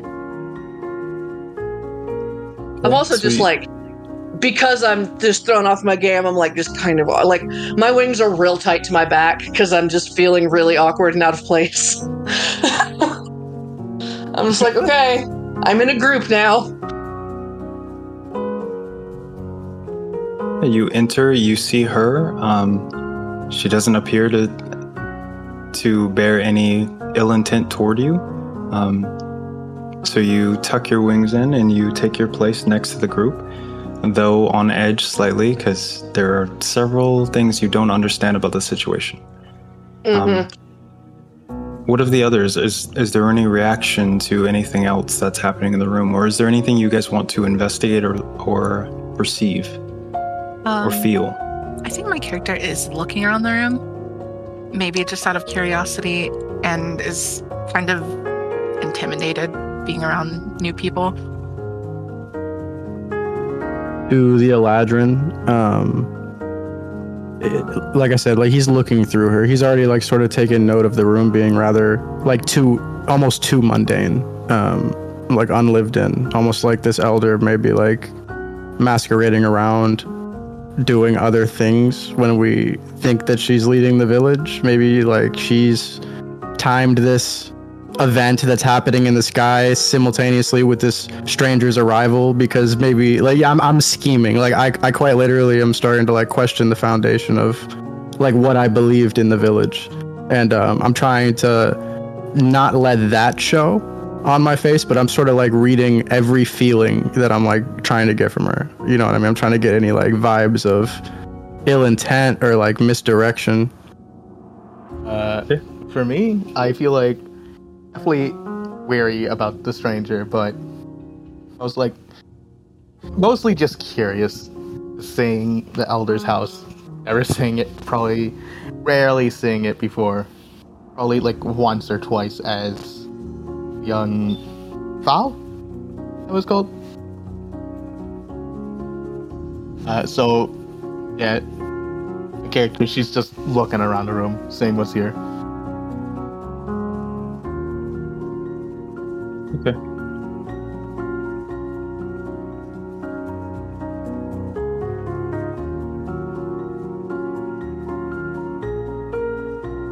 You see the elder kind of glance down at her dress, tug at it here and there, straighten up her back. Please quiet your minds. I am trying to see if I can garner anything from this stranger, and there's a lot of chatter in the room right now. And it becomes clear to you all that your surface thoughts were heard as you were looking around the room and looking at the various other creatures in the room, including your suspicions of the elder. But she does not respond to any of that. She focuses heavily on the stranger. With a great deal of frustration. I want to try something. Go ahead. I would like to channel my magic into my vocal cords and attempt to speak the name of his mother. Okay. Everyone else, give me a Constitution saving throw. I am so sorry. The DC will be 10. Is Bless still on me? Okay, yes, Bless is on you as well as the stranger. Okay. Uh-oh. Oh, that's not good. I got a 6. Okay. Can we say I blessed to the changeling too? Yes. Okay, go ahead and add a D4. Okay. Come on, 4. Let me see. That's an 8.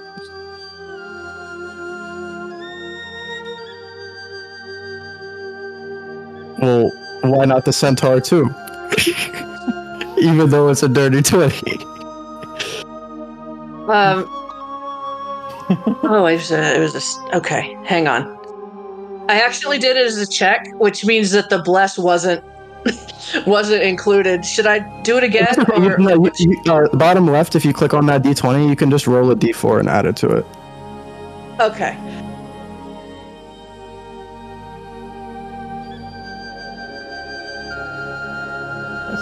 So that's an 18. Okay.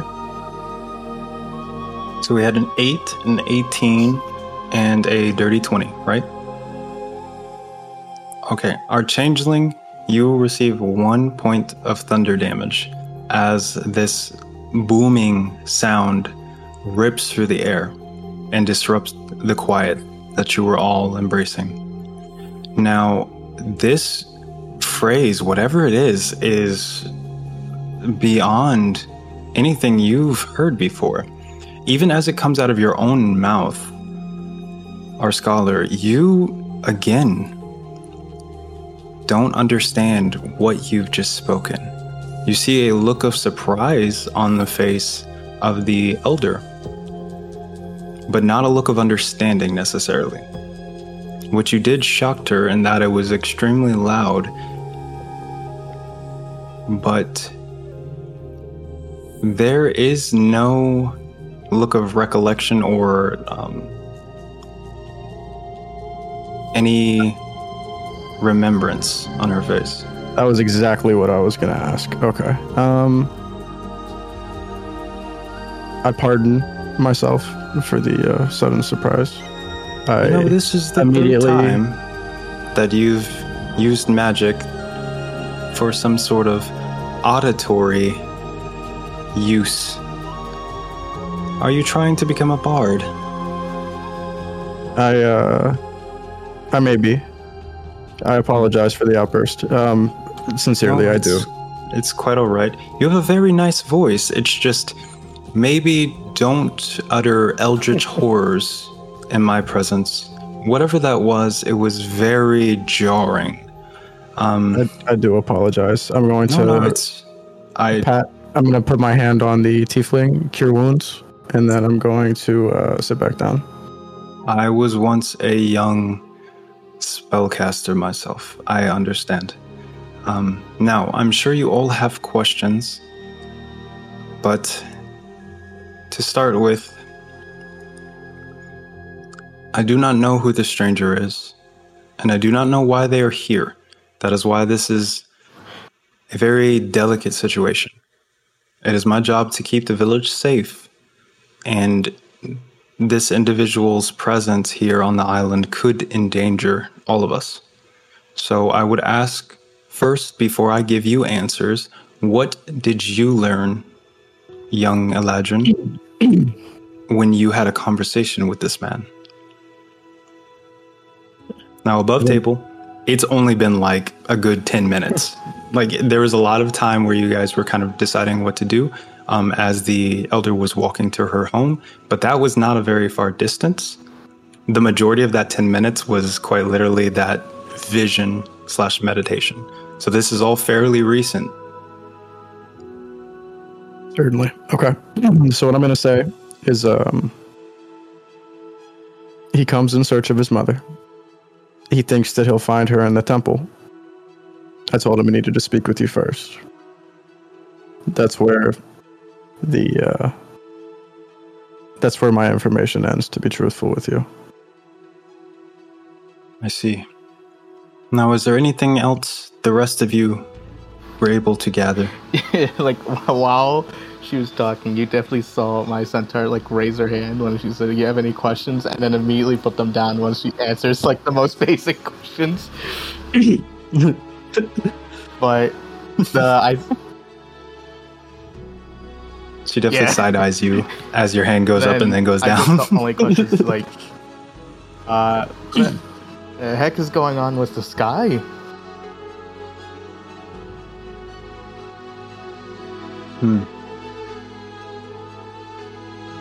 Well,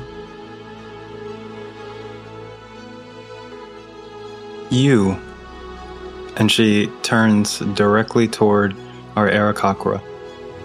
Now I know we are not always on the same page, but would you kindly explain to our friends what you undoubtedly learned as you flew into the sky?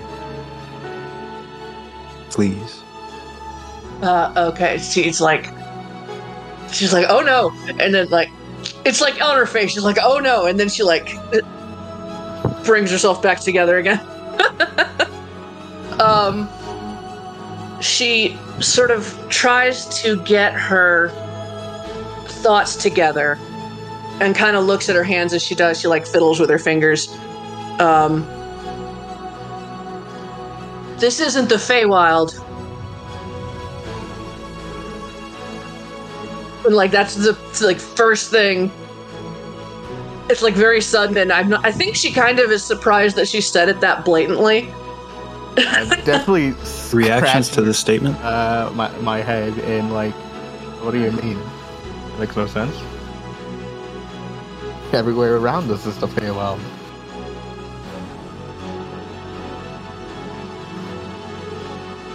I think, No, this is. What is she? What did they call it? A I demi-plane, don't know what that is. I think is what it was called. It like not a normal planar space, but a small created one. This isn't a natural place. It's even more confused at this point.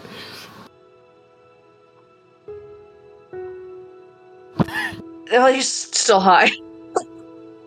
Now, as you are struggling with this concept, let's dive into the memory of our centaur. You remember the attack when the great beast rampaged through part of the island. Give me a history check with advantage.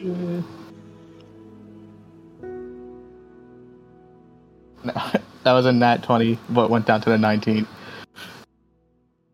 Yeah.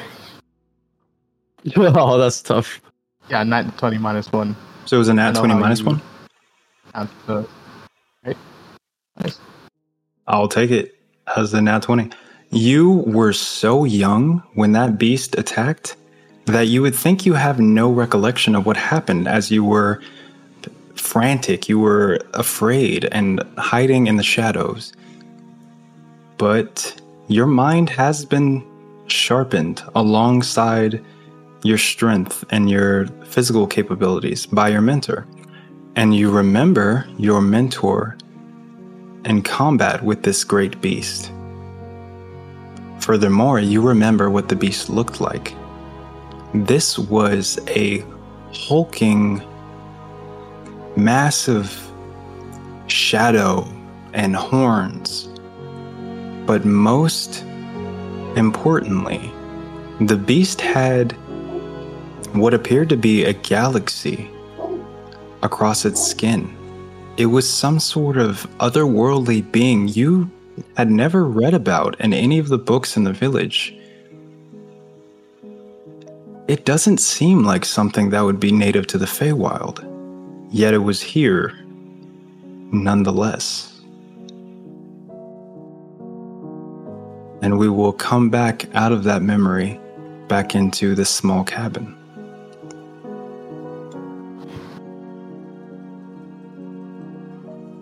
Are there any other reactions? I don't have a reaction, but I wanted my character to say something in regards to her prompt. Go ahead. He looks pretty hesitant and he says, I want to know more of the magic that shapes this world. If you can call it that. That is the work of an archfey, isn't it? That's a tricky question. It is of an archfey's design, but it is not the magic of an archfey. I don't understand. Well, although I have tried to keep things as strict as possible for your safety, many of you have sought out the mysteries that lie within the island. And I'm sure you are somewhat aware of the unique enchantments that have been placed around the island. These were designed by an ancient archfey, but they are meant to seal something here. The veil is not a cage for you all. It is a prison for a being that is destined to destroy the Feywild. And yet we're all imprisoned here. Speak plainly. You see, the grounds on which this being was sealed had to be moved away from the Feywild, lest the entire Feywild be at risk of being corrupted. So yes, unfortunately, there were many innocents who were caught in the spell and transported here to this demi-plane, as you stated. But it is of the utmost importance that the veil remain intact, undamaged. Otherwise, the being that is imprisoned here may very well escape, and if they make it to the Feywild, I don't know what will happen. And so yes, this magic is of the design of an archfey, one that was once very powerful and good in nature, that turned to darkness, and their magic was used against them to seal them, to prevent them from using their grand power to destroy the Feywild. Did this archfey have a name?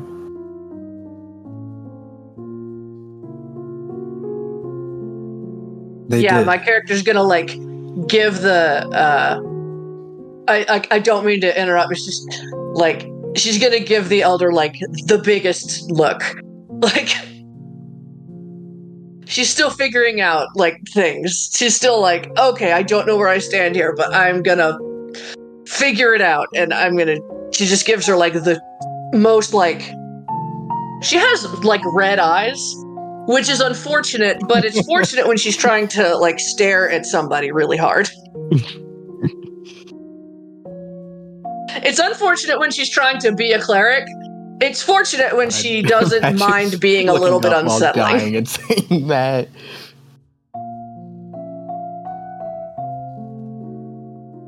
What? Yeah, no, she is based on a bearded vulture. She's intimidating. What specific look are you giving her? Just very expectant. Okay, so you're at the edge of your seat, waiting for an answer. Yes. Yeah, it's not an aggressive look. It's it's very much okay, this is it. Okay. Yes, they did have a name, but it has been lost to history as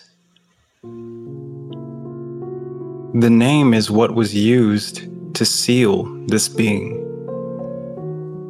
And now I don't expect any of you to understand the inner workings of this type of magic, but the enchantments were created by using the pieces of this being's name.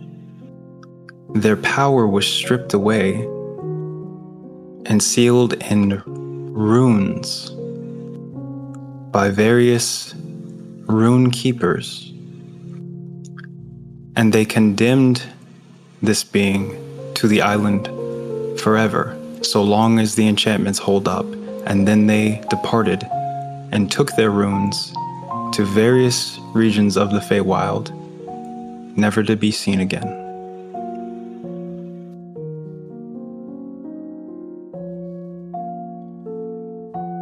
Now the Eladrin's gonna lean forward with the most intense look that he's had like in his face this entire time. He's gonna look very sternly at the elder and ask, "Did you know my father?"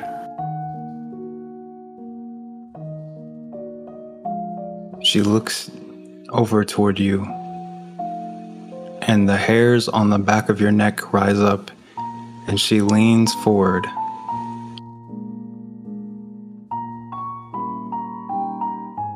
No.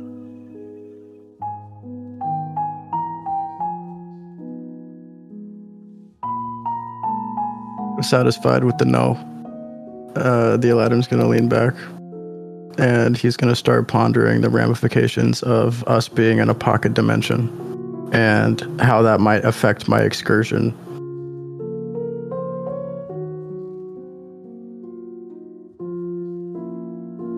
She says no. But she's not the only one who answers.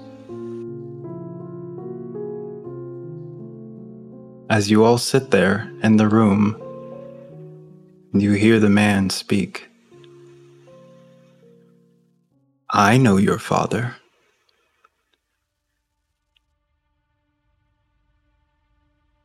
I try to steady my breathing, but that obviously gets me pretty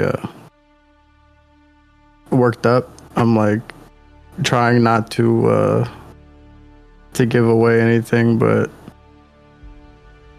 I'm gonna ask him to elaborate.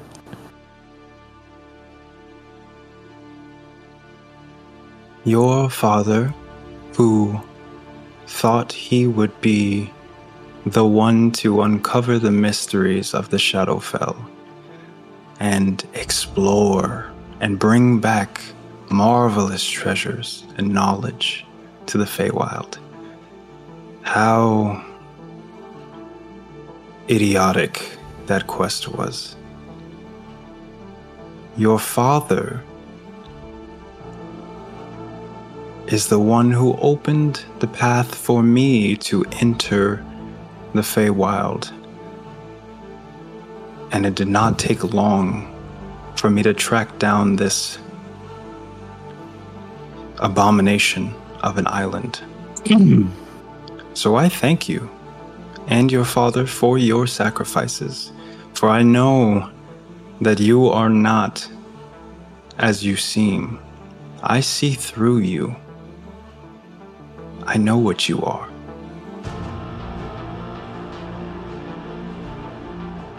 I'm gonna look pretty unscathed by these comments. I'm gonna evaluate the elder's reaction to it. Give me an insight check.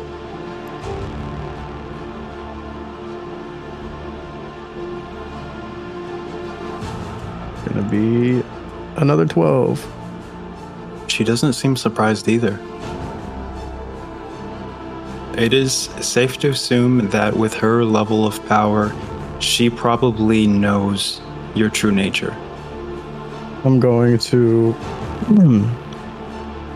stand above the bed of the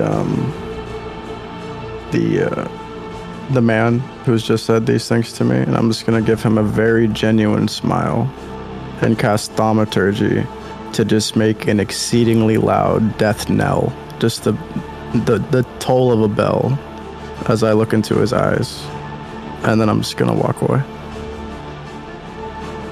He counterspells it and starts to levitate, tilting on the bed so as to be standing upright, just a few inches above the surface of the bed.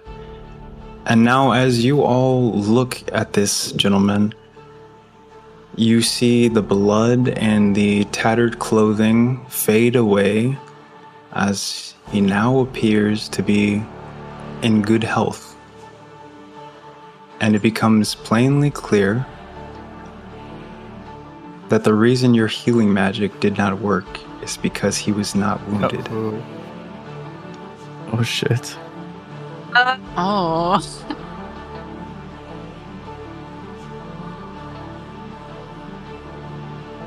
Now I know my mother is here. The only question is, who among you will stand in my way as I free her? He attempts to leave through the door, but not before the chief reaches out, eyes glowing with teal energy, and she readies spells. And he turns, just stay where you are and accept your fate. Misty step to the outside of the door, so I'm interposed between him and the exit. At this And point, also my ready a character would not spell. just sit down. She would immediately strike at the once injured elf.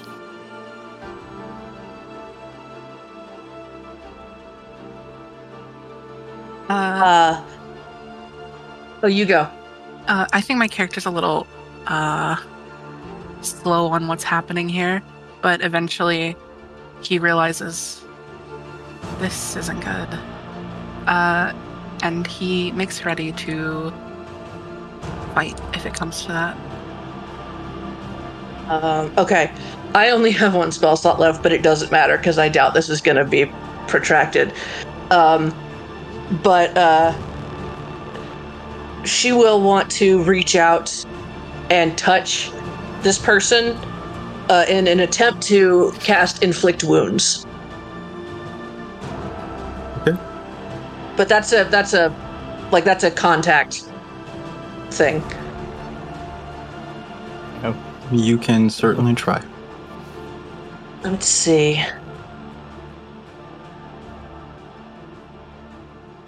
So do I, on this page...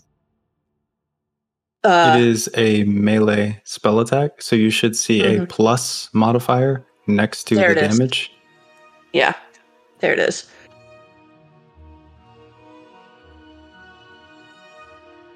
$15? 15 does not hit. Do you want me to?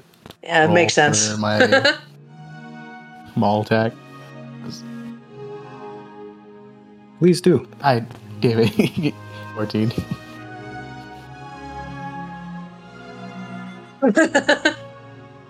Does not hit. Now, the chief elder stands off of the bed. You are all now surrounding this stranger, who only one of you know the name of, and she racks her brain on how best to handle the situation because you're all so close, and anything she would normally attempt to do could harm all of you. So she's frozen in indecisiveness before this being.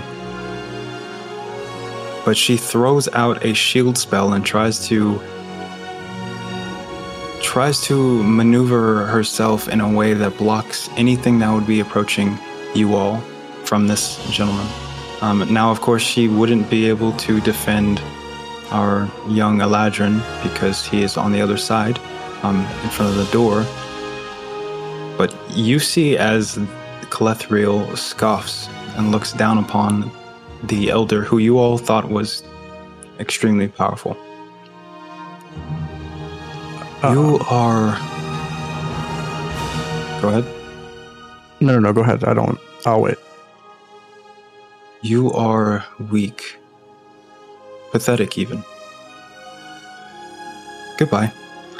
And he turns away from her and attempts to leave, and you are blocking the way. What do you do? I think for the first time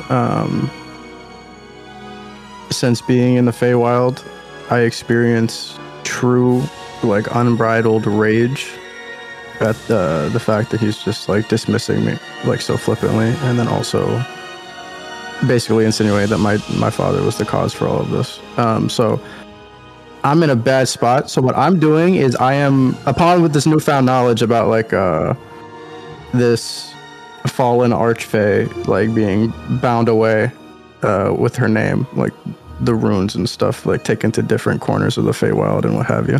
I am envisioning like the gravity around Calethriel becoming like 1,000 times its weight, like just 1,000 times stronger, like basically just forcing him to the ground with like the hand of God. As I'm just envisioning this over and over and over, and then I'm gonna say his name after channeling some magic into my vocal cords, and I'm gonna see what happens. What are you casting? I'm not casting anything. I'm gonna say his name. Okay, you say Calethriel? Yeah, with that like mental With like image. a bunch of magic malice. Basically, yeah. A bunch of magic malice. Okay. He leans down, maybe an inch away from your face, still levitating. There is power in a name. You are not mistaken. But you do not know how to wield that power.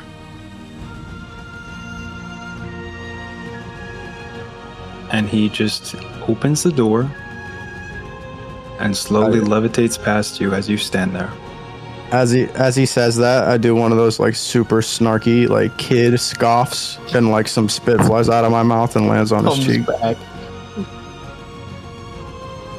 You see he pauses for a moment, and then he turns back and continues his flight.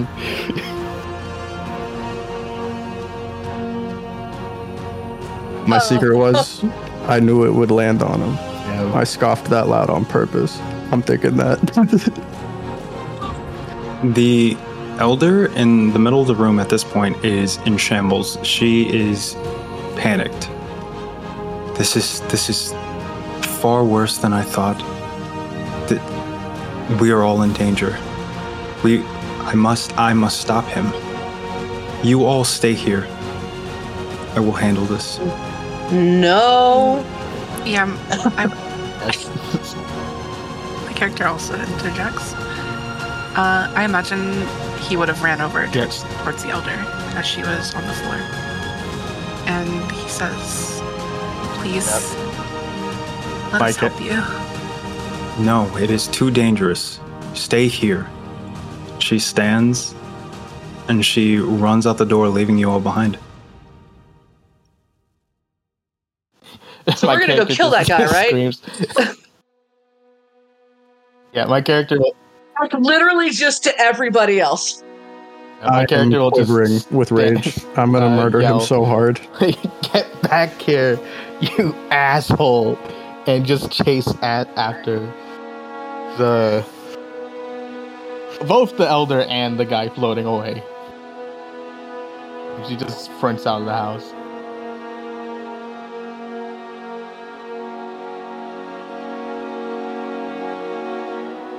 My character is following. Yeah, I can fly. I can also fly. And so I'm gonna like try to catch up because I am also flying.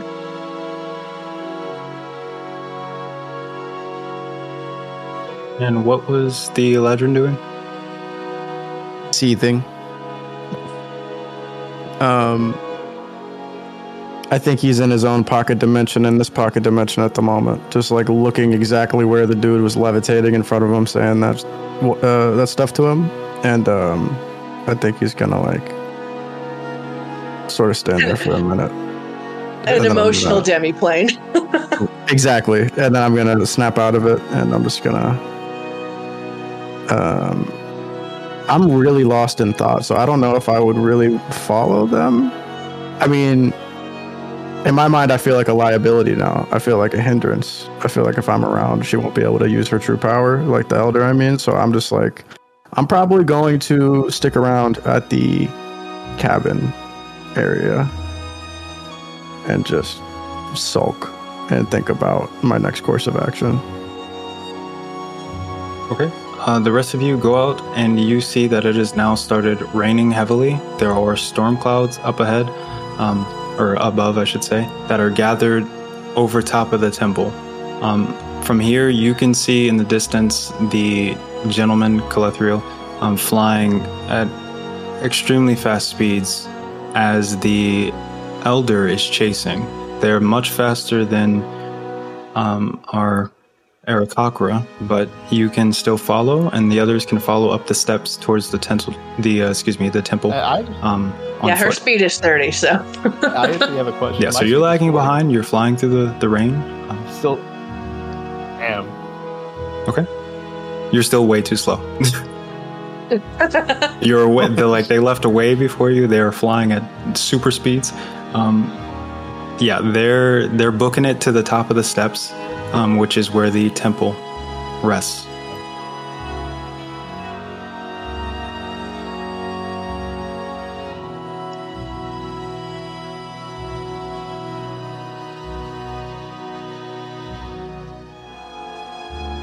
Yeah. So you guys proceeding up the steps after them? I would like to.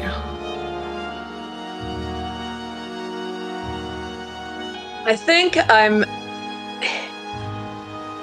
more trying to get a vantage, since I'm not gonna catch up, and my grab was not working. I think what I want to do is get a vantage until I have a better idea, and I'm gonna like if I have any information, I'm gonna make little hand signals to other people. Okay. So you want to fly straight up. The temple is at an angle ahead of you guys and very, very, very high above where you're currently standing. So this is an upward slope. So you want are to there fly windows of the temple? Yeah, are there any way to see in other than the front door? It's ruins, so any windows there would be, it wouldn't be very helpful. There's a main entrance, but the rest of it is in shambles. Okay. So at most, what you see is the two figures that you recognize as Calethriel and the Elder entering the temple. Okay. Then I'm going to land with the others, because I'm not going to... I'm like, nah.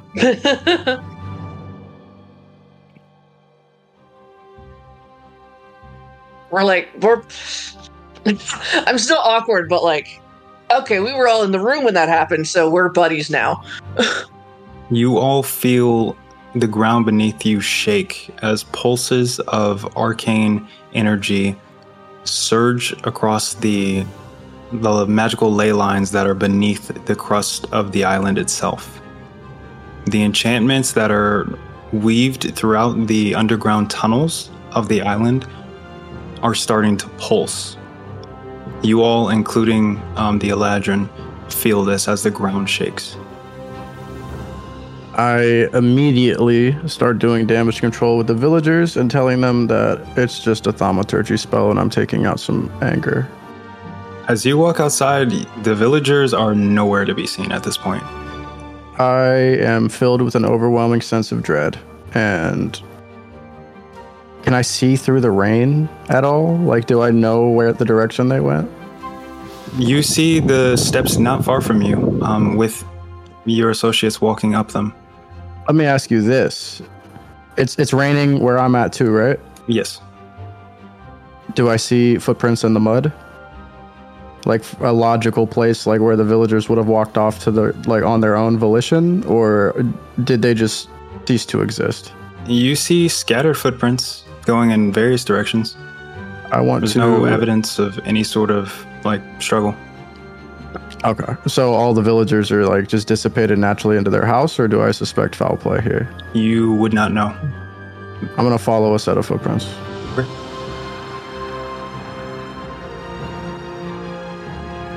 You walk deeper into the village, following the footprints, and you come to a little villa with a light on in the window.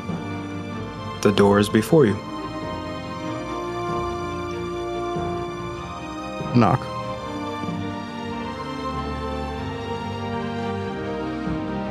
You hear no response. I check to see if it's unlocked. The door creaks open. As I push it open, I shake the water from my clothes outside the door as best I can, and I step inside. And I just let out a hello?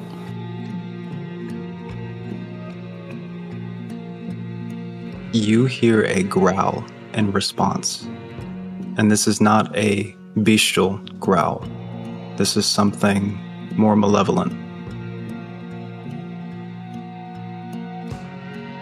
Across the room, there is a bed in the corner. Underneath it, you see there is a shadow, but the shadow takes up the entirety of the space under the bed. And all you can make out are a pair of eyes.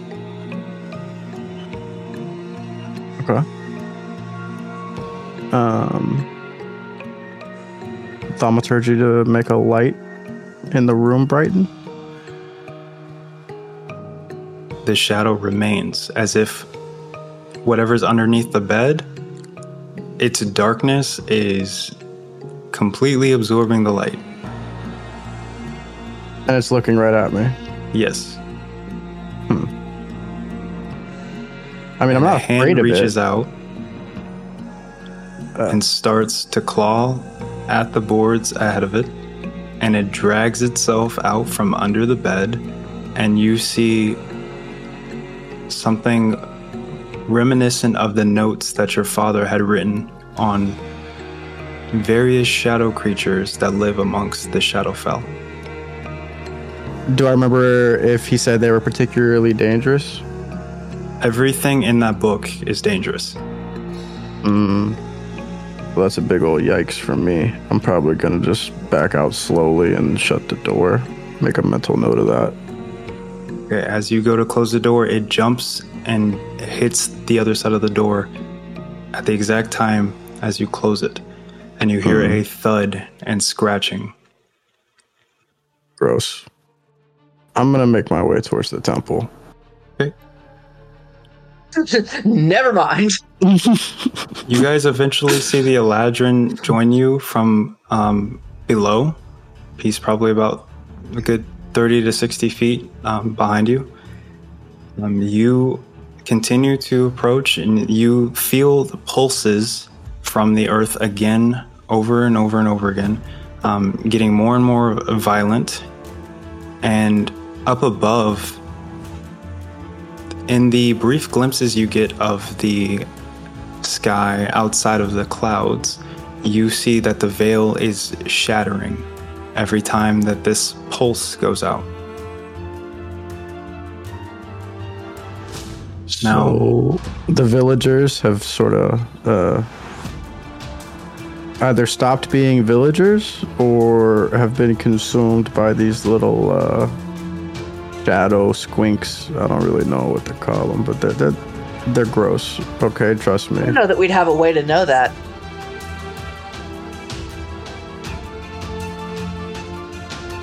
Well, I figured when I approached, I would tell you guys that.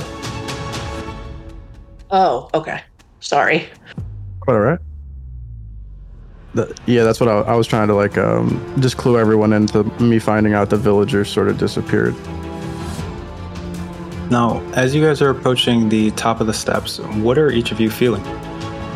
As you see like a wildly different island from this height. It is nothing like the happy, although dark, very harmonious village and island that you're used to.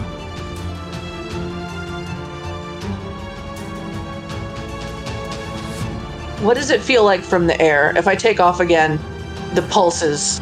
I imagine you can't feel like any earthquakes, but what does the energy sort of feel like? Give me an Arcana check.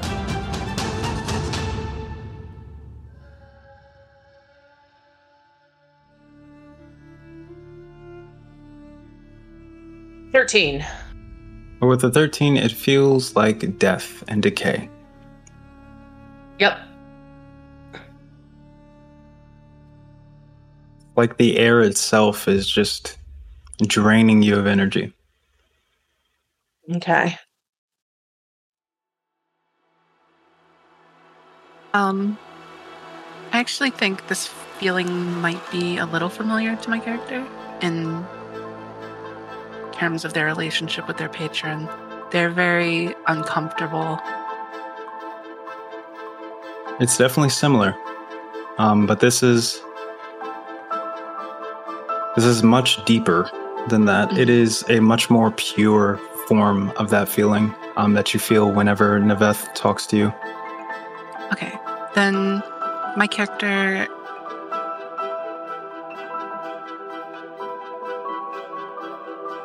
I think they're very scared, but they're also incredibly worried about what this means, and frankly a little curious. So they keep going. My character definitely in a state of And shock. what of the centaur? In a sense of shock after seeing her world become one of, like you said, happiness and whatnot, and immediately into this depressing state.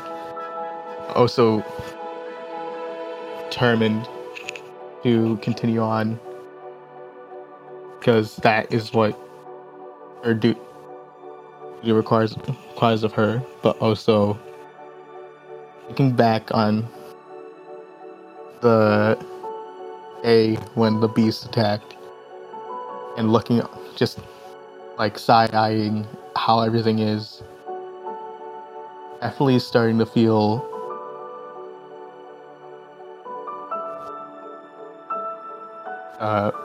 springs of anger that start to grow and to grow and to grow as in her mind the world around her is going back to a hellscape that it was when the beast attacked.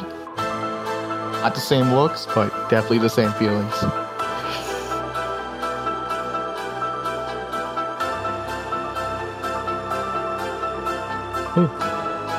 You all make it to the top of the steps, and before you is the entrance of the temple.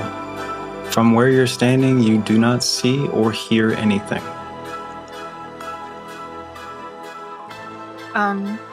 My character says, should we keep going? I will. I think the Aladdin Very nods. blatantly agrees. I will. Yeah, I'm gonna nod too. I do kind of, I hold up my reliquary because it glows. I hold it up to kind of act as a light if there's no light in the room. Right. Those of you who do not have dark vision, Right. this will give you a slight bit of visibility ahead as the Aarakocra leads you or walks alongside you. You guys walk into the temple that is in ruins. This appears to have been a large marble structure, but it has since fallen, whether that be it being destroyed physically or time and weather wearing it down. Regardless, it is a fragment of what it once was. You approach, it is in fact very dark inside. And you see that there is a staircase that actually leads you to a lower level of the temple. And now that is almost entirely dark except at the very bottom of these steps, which are dimly illuminated, there is a pulsing violet light. Give me perception checks as a group. 7. 19. 6. Some of you hear spellcasting. 13. You hear the flow of magic. As the pulsing continues outside, you hear a continuous bursting of arcane energy from down these steps. And the air has grown cold.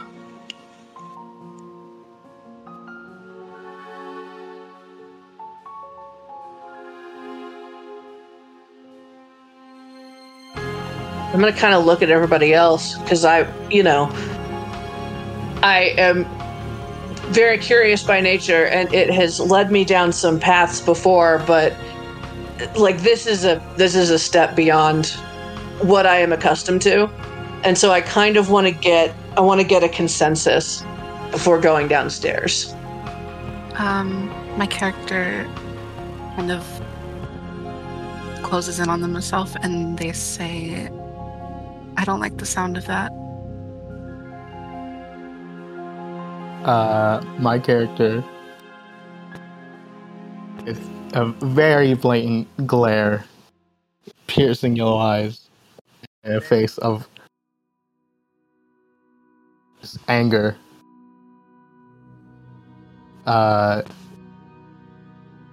Will say that basically will say we must continue.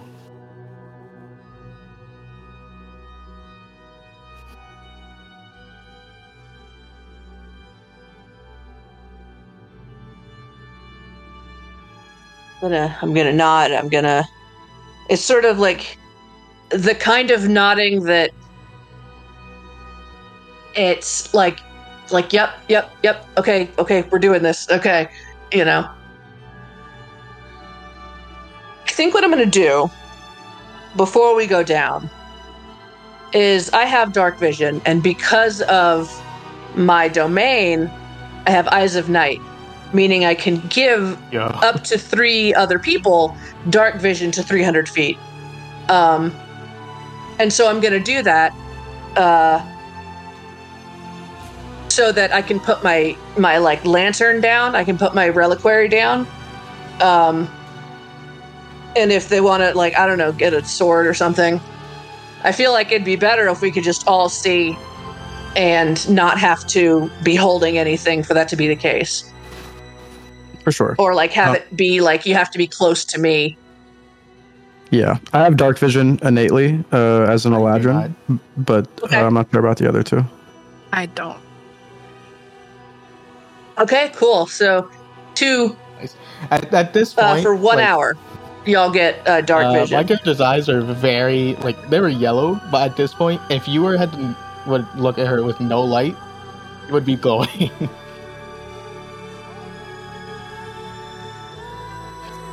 Very yellow eyes in the dark. Yeah. Like the Michael Jackson Thriller video? Basic, like, paralysis. Even at this point. The corner of the room, all you see is eyes.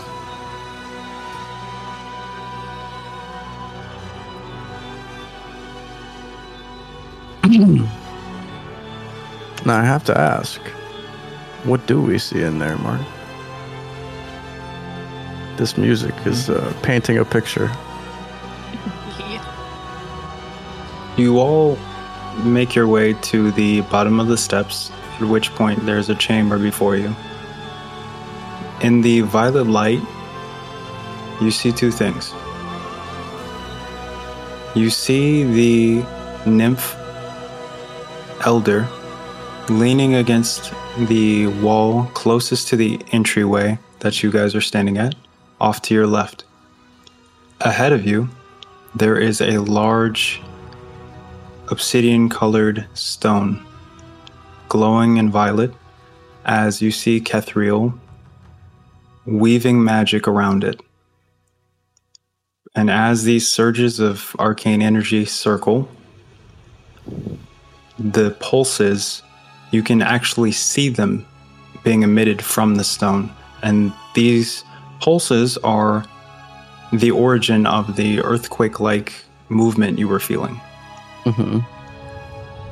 As Kethriel's spellcasting reaches a dramatic climax, the arcane symbols that he's weaving glow brighter, and suddenly the entire island trembles, as if afraid. I want to run to the elder. Okay. I want to see if she's okay. I want to sort of gauge her state of being right now.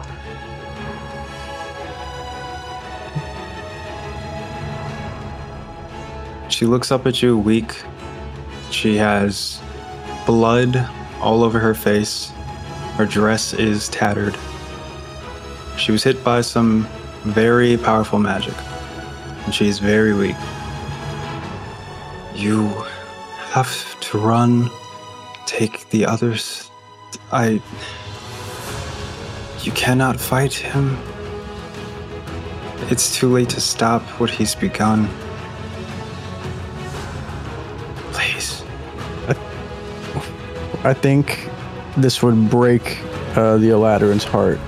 And in this moment, he would be like he's heard of like wild magic, in the Feywild, and like he's heard of more powerful magic than he's ever been able to use. And I think like in this moment, like almost like a Nen agreement in Hunter x Hunter, like he's willing to trade his ability to use magic to try and like thwart this guy's spell. Like he doesn't know how, but like he's just incredibly angry and misguided in the moment. You lift your hand and you tried to call out to the Feywild.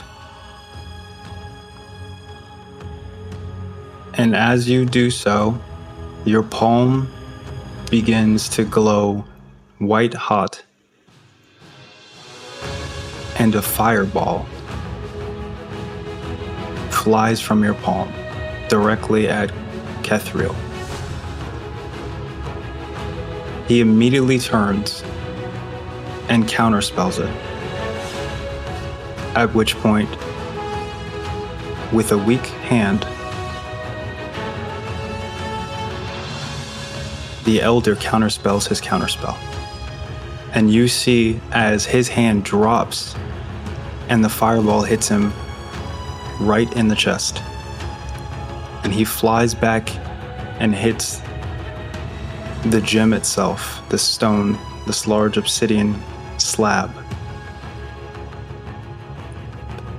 And although you've damaged him, he gets up from his one knee after being singed. You're too late. My mother will be free, and there's nothing any of you, no matter how lucky you might be, can do. And while looking at you all and still focused on the slab, he weaves a final symbol in the air. And you all see this sigil of violet light rotate and rejoin the rest of the sigils that he has conjured in the air around the stone. And you feel the island itself tremor once again. Above you, you see that there is an opening in the ceiling from where you can see the hole in the clouds above. You can see the red moon that you know to be the seal. As he does this, the seal breaks. The veil disperses. The enchantments that protected the village and sealed it shatter. And there is a burst of darkness that takes over the entire room. Magical darkness none of you can see through. For a moment, you are all trapped, unable to see anything, and you just feel a rushing burst of cold kiss your skin as you feel a presence in the darkness step onto this plane.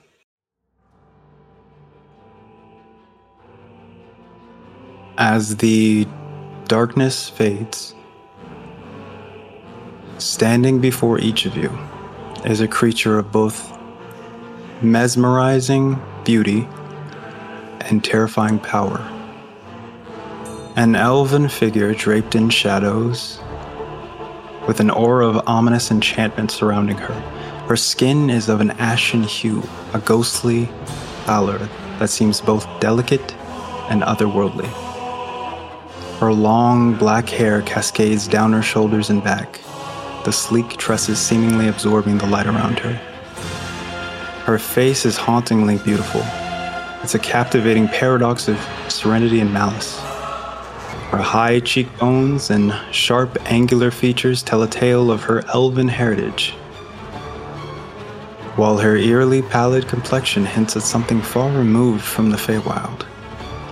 Yet, it is her eyes that truly encapsulate the terror of her being. They are wide and striking, filled with an intensity that seems capable of piercing the very soul. Her irises are a stark, brilliant white, an unsettling contrast to her dark visage. There is no warmth in those eyes, no familiar spark of life. Instead, they hold an endless abyss, a chilling void that sends shivers down your spine. As you gaze upon her, you find your heart pounding in your chest. You're struck by a paradox of emotions, captivated by her beauty and chilled by the raw, overwhelming power she's exuding in this moment. She is a reminder of a darker past, a manifestation of feared legends, and her presence sends a clear, terrifying message. Run. The village elder, an ancient nymph whose eyes hold a millennia of wisdom and power, weaves weakly a spell as she looks toward each of you. With a swiftness, the Nameless grabs the elder in a swirling vortex of shadows, but not before she can finish her spell. Both vanish as all of you are transported elsewhere.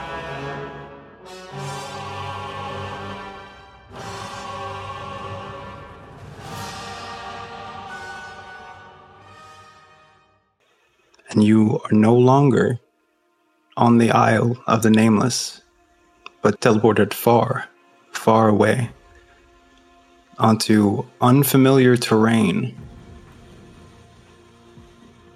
And as you all open your eyes and look around, you lay as a group in a forest, and you smell honey. You hear the scampering of creatures and insects. There are sweet smells, and there are unfamiliar feelings and vibrations as you sit in what you now know to be the Feywild.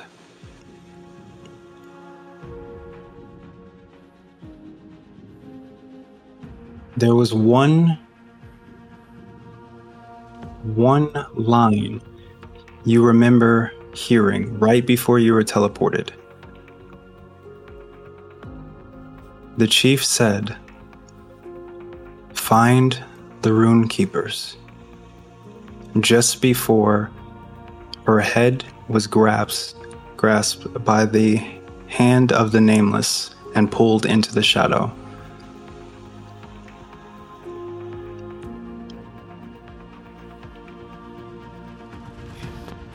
Well, damn.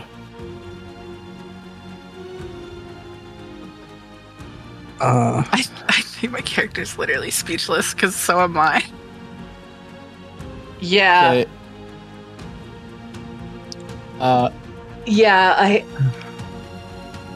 really am just sort of sitting there like... My character... Hello? Are y'all okay? Looking around. What did you say the centaur was doing? I don't know.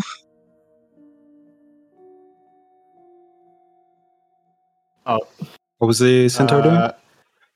I was gonna say that, like, the same thing, that my centaur is speechless at what just happened. But also knowing of the knowledge of what has happened to every villager, what has happened to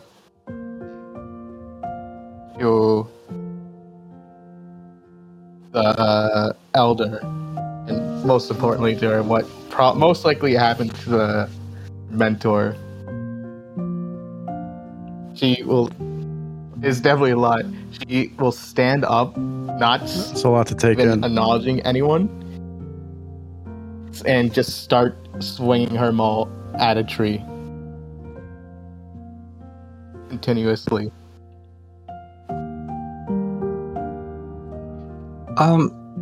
Excuse me, friend, please don't hurt the trees. They have feelings too. And you Where are see a half elf walk up to the centaur and lay a hand on her bicep.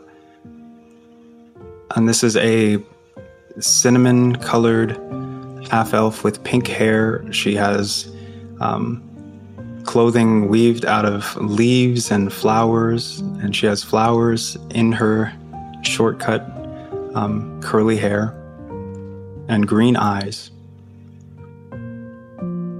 Well, you're in the forest if you didn't notice. We're not far from Fallbell. Fallbell. Are you? Where are My you character from? will stop hitting the tree.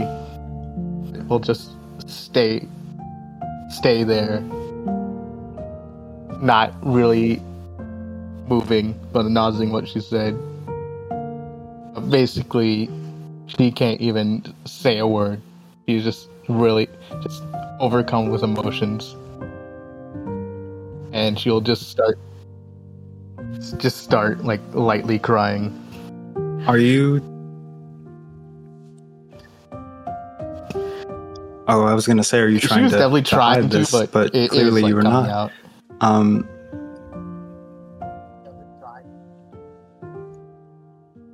Although you're very large, she definitely leans closer and gives you a soft hug from the side. Oh, sweetie. Look, I don't know what's going on, but I promise it's gonna be okay. I'm just gathering some crops, but I was about to make some stew if you and your friends would like to join me for supper. It's not that far of a walk. You look like you could use it. All right. I would love that. That sounds nice. I'm having trouble finding any words. Like, my beak is kind of working, but nothing's coming out. So eventually I just kind of nod. Y'all don't talk much, do ya? That's okay. My name is Nari. Nari Luluberry, but you can call me Nari. I live in these here woods, and well, me and Vela, of course. You'll meet her shortly.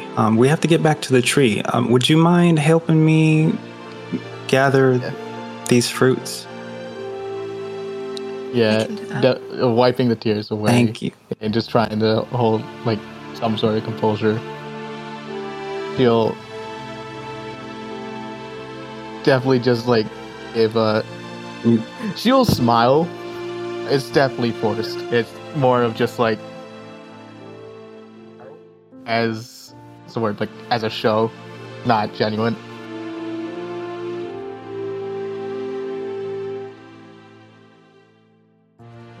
I think my character's definitely looking for something to occupy themselves with. After what just happened.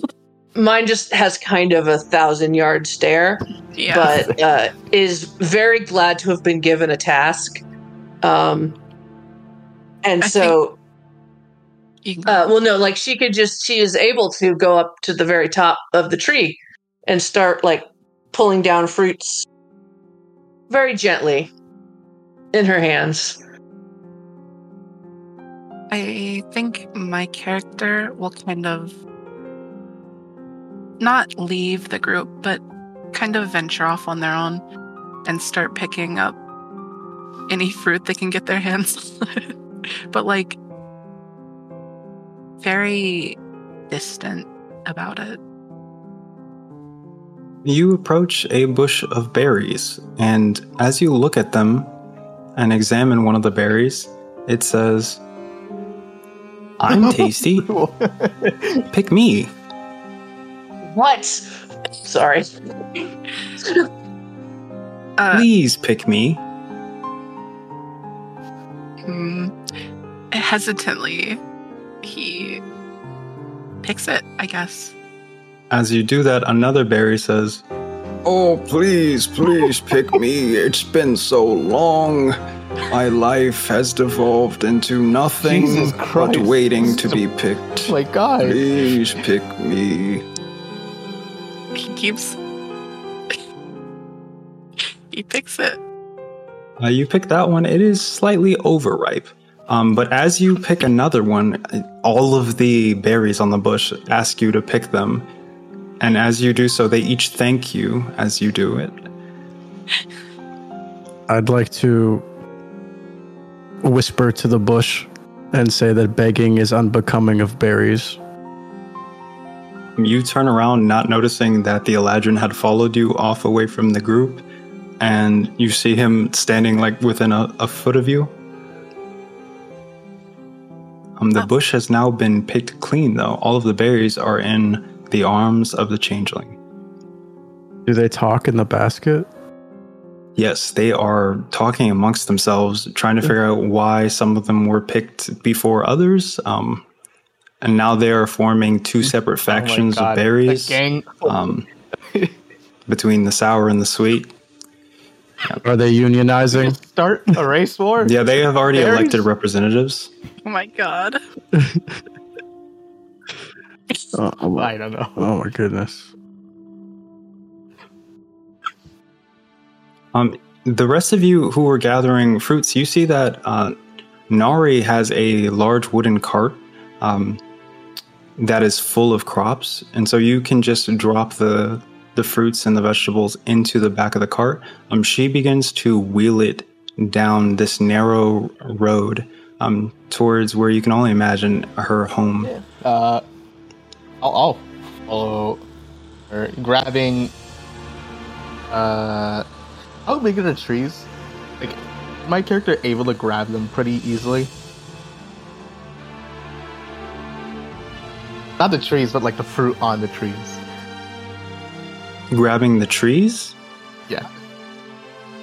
I'll of course. You're about 8 feet tall. Grabbing random fruits and just trying to hold all of these in my arms without actually thinking, like, I don't really have a basket, so I guess this will have to do, and some of them are definitely just falling out of my arms.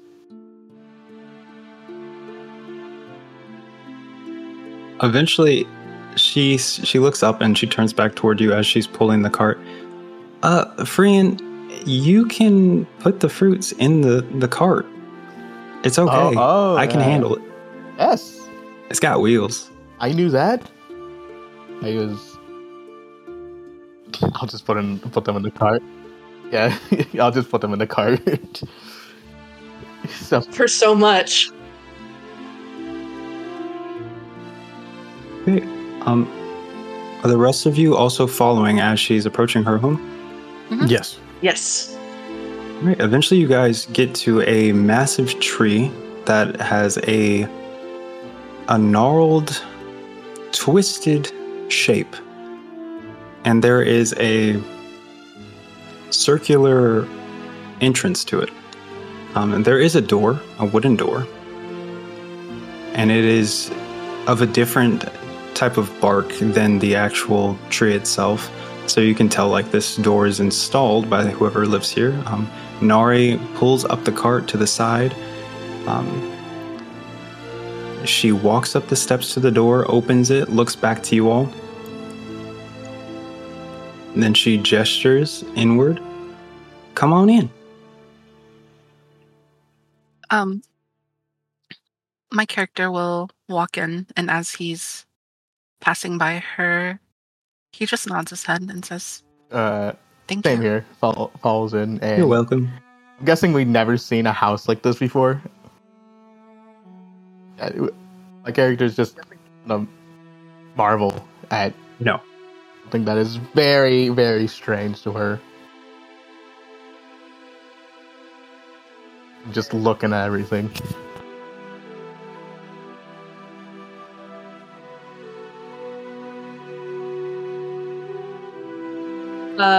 I'm gonna follow her in, and I'm gonna just sort of very quietly say, do you have a quiet room that I can use for like 10 minutes? Sure. There's a sunroom. If you go down this hall, and as you turn, as she's pointing, you see that the interior of this tree is massive compared to the exterior. This looks completely different than what you were expecting. Mm-hmm. But she points you down the hall towards a sunroom that presumably has windows. If you don't want the light to get in, there are blackout curtains. You just come find me if you need anything else. I will start preparing supper. I'm gonna bow a little bit and say thank you, very, very, like, a little bit too heartfelt for the situation. Like, I'm just sort of holding it together, and this little show of kindness is like, it's like a knot at the end of the rope, you know? Right.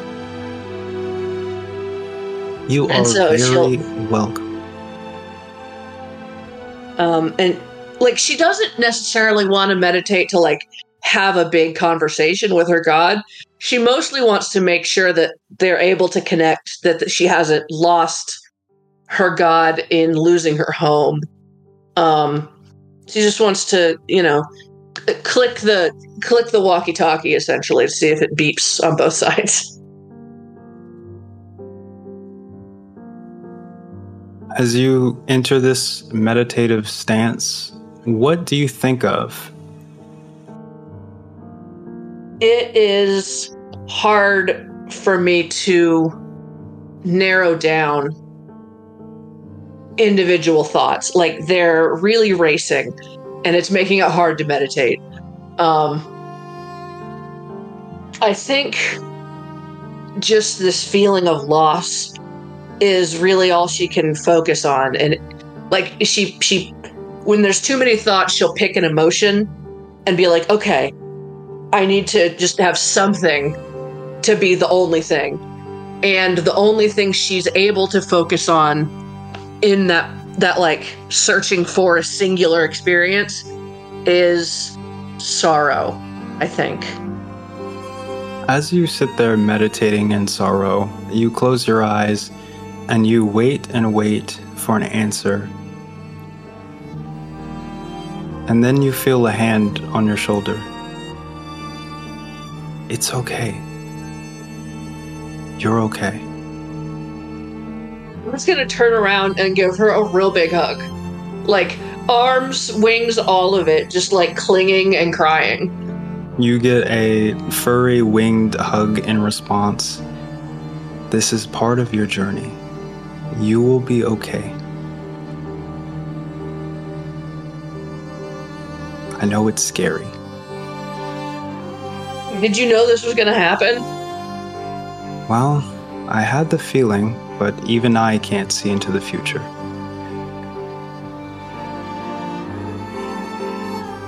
I guess I don't have to make her listen anymore.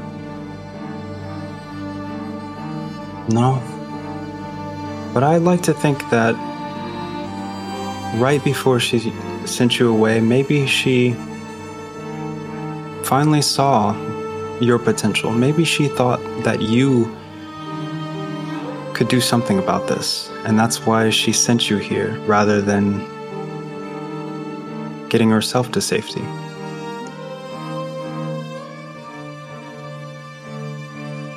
Don't know how a bird sniffles. However a bird sniffles, this she does. You'll be okay. Go back to your friends. Lean on them. You'll find your way. Okay. I'm glad I can still hear you. Of course. You took me with you. And you look down and you see the gem on the chain. it's still glowing. There's still a galaxy in there. I laugh again, but it's because it's like very clearly half sobbing, but it's like on the edge of maybe it'll be okay, you know?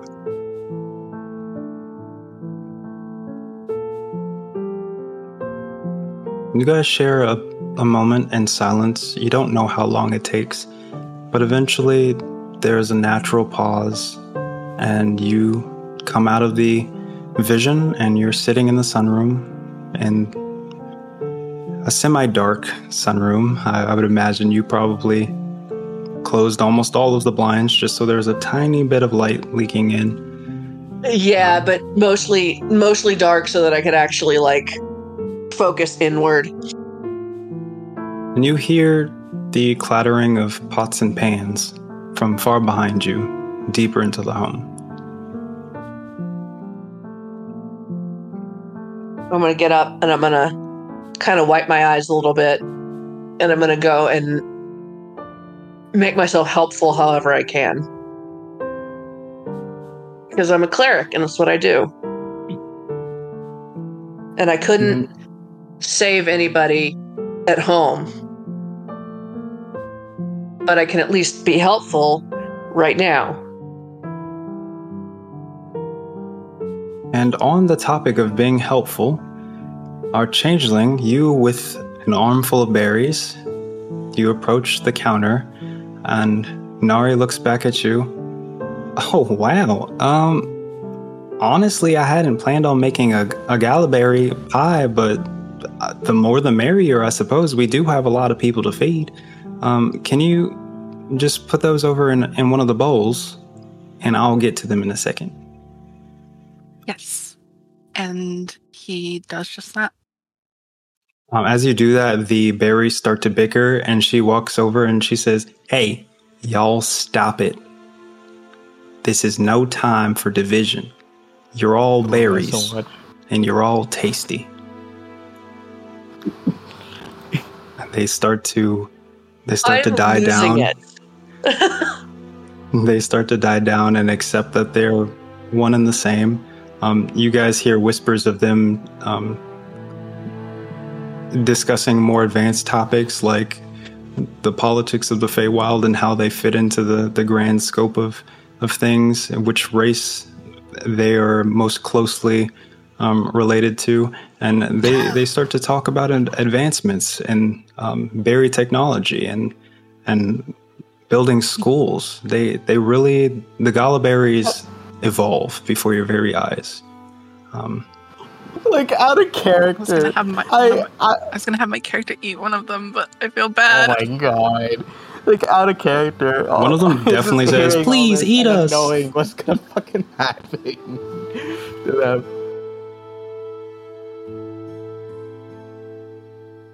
There is no greater death than a death in the belly of someone who deserves to eat me.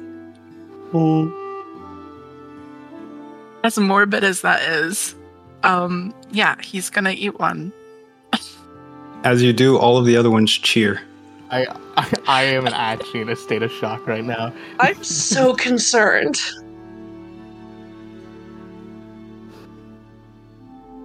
And the galaberry, what it does for you is it fills you with a sense of pride, and it reinforces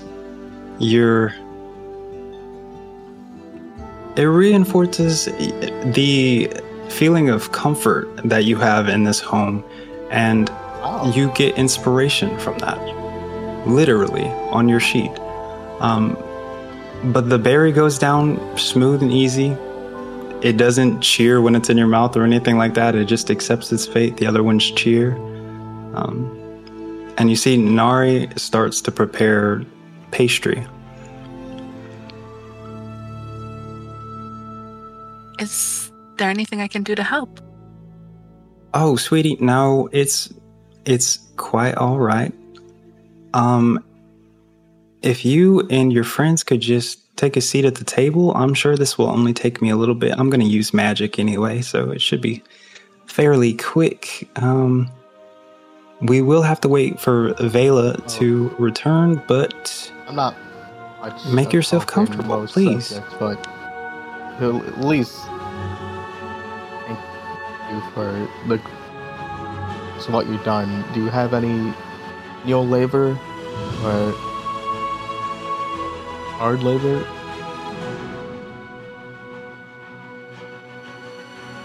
Oh, no. I won't have it. And don't you ever talk bad about yourself again. You, my friend, you are the tallest thing I have ever seen. You're about as tall as you are pretty. And you know what? On your way over to this here house, you grabbed more fruits than I could ever hold. So I should be thanking you. That definitely does. I want you to go take your hooves over there and plant them. Like, so nice. I love her so much.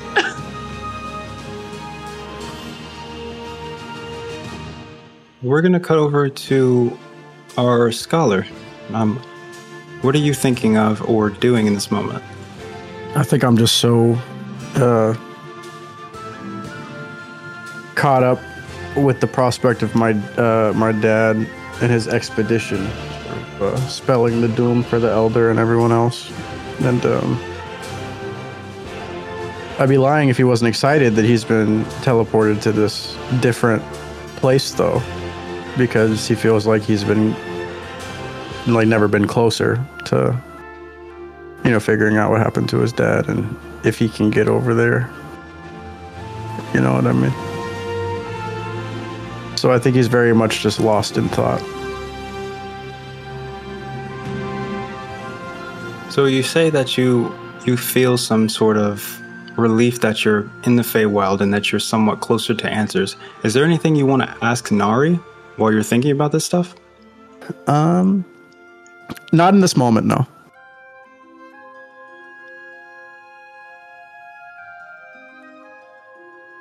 Do you join the others at the table?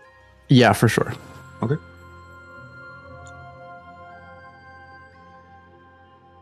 And does our Aarakocra also take a seat? Yes.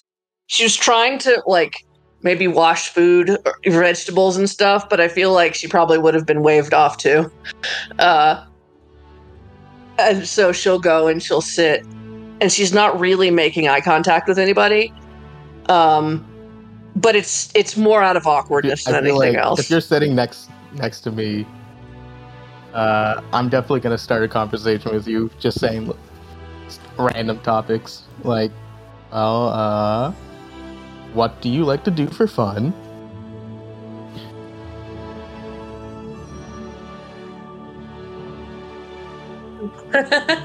Oh, I love it. Oh. I carve stone and wood.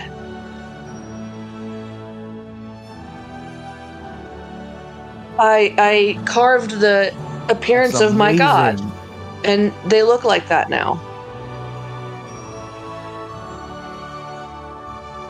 Which is saying it now kind of made her realize how fucking wild that is. My character, he acknowledges that that's cool as fuck, but she has no real closeness to religion in any way. So just hearing that,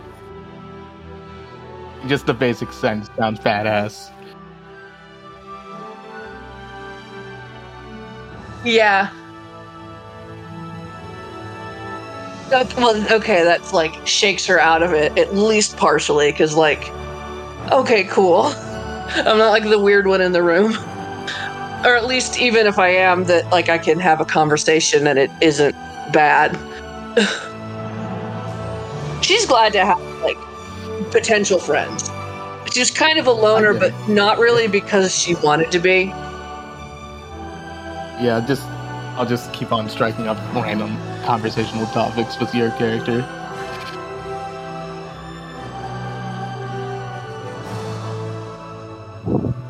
Yeah, nice. She's definitely trying to she's giving back. It's not one-sided. I just am No worries. Even if it was one side, I think my character would just continue talking.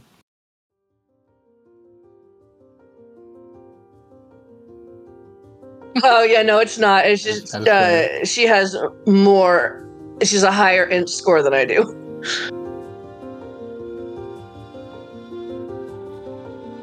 As you guys share some casual conversations, eventually the door opens again to the home, and you see a chocolate-colored dryad, very, very elegant, with vine clothing. Although she is a dryad, she still has her own dress made of vines and similar flowers around her head to Nari's. And you see Nari walk over and embrace her. Vela, look, we have guests. I know you weren't expecting them, but surprise, surprise. And the dryad studies each of you. Guest, I see. And what are their names? And then Nari kind of like pauses for a moment. I didn't actually. Oof, wow. Some host I am. She walks over to the table and places down the pie and the stew and plates in front of you. They sit down. So, what should we call y'all?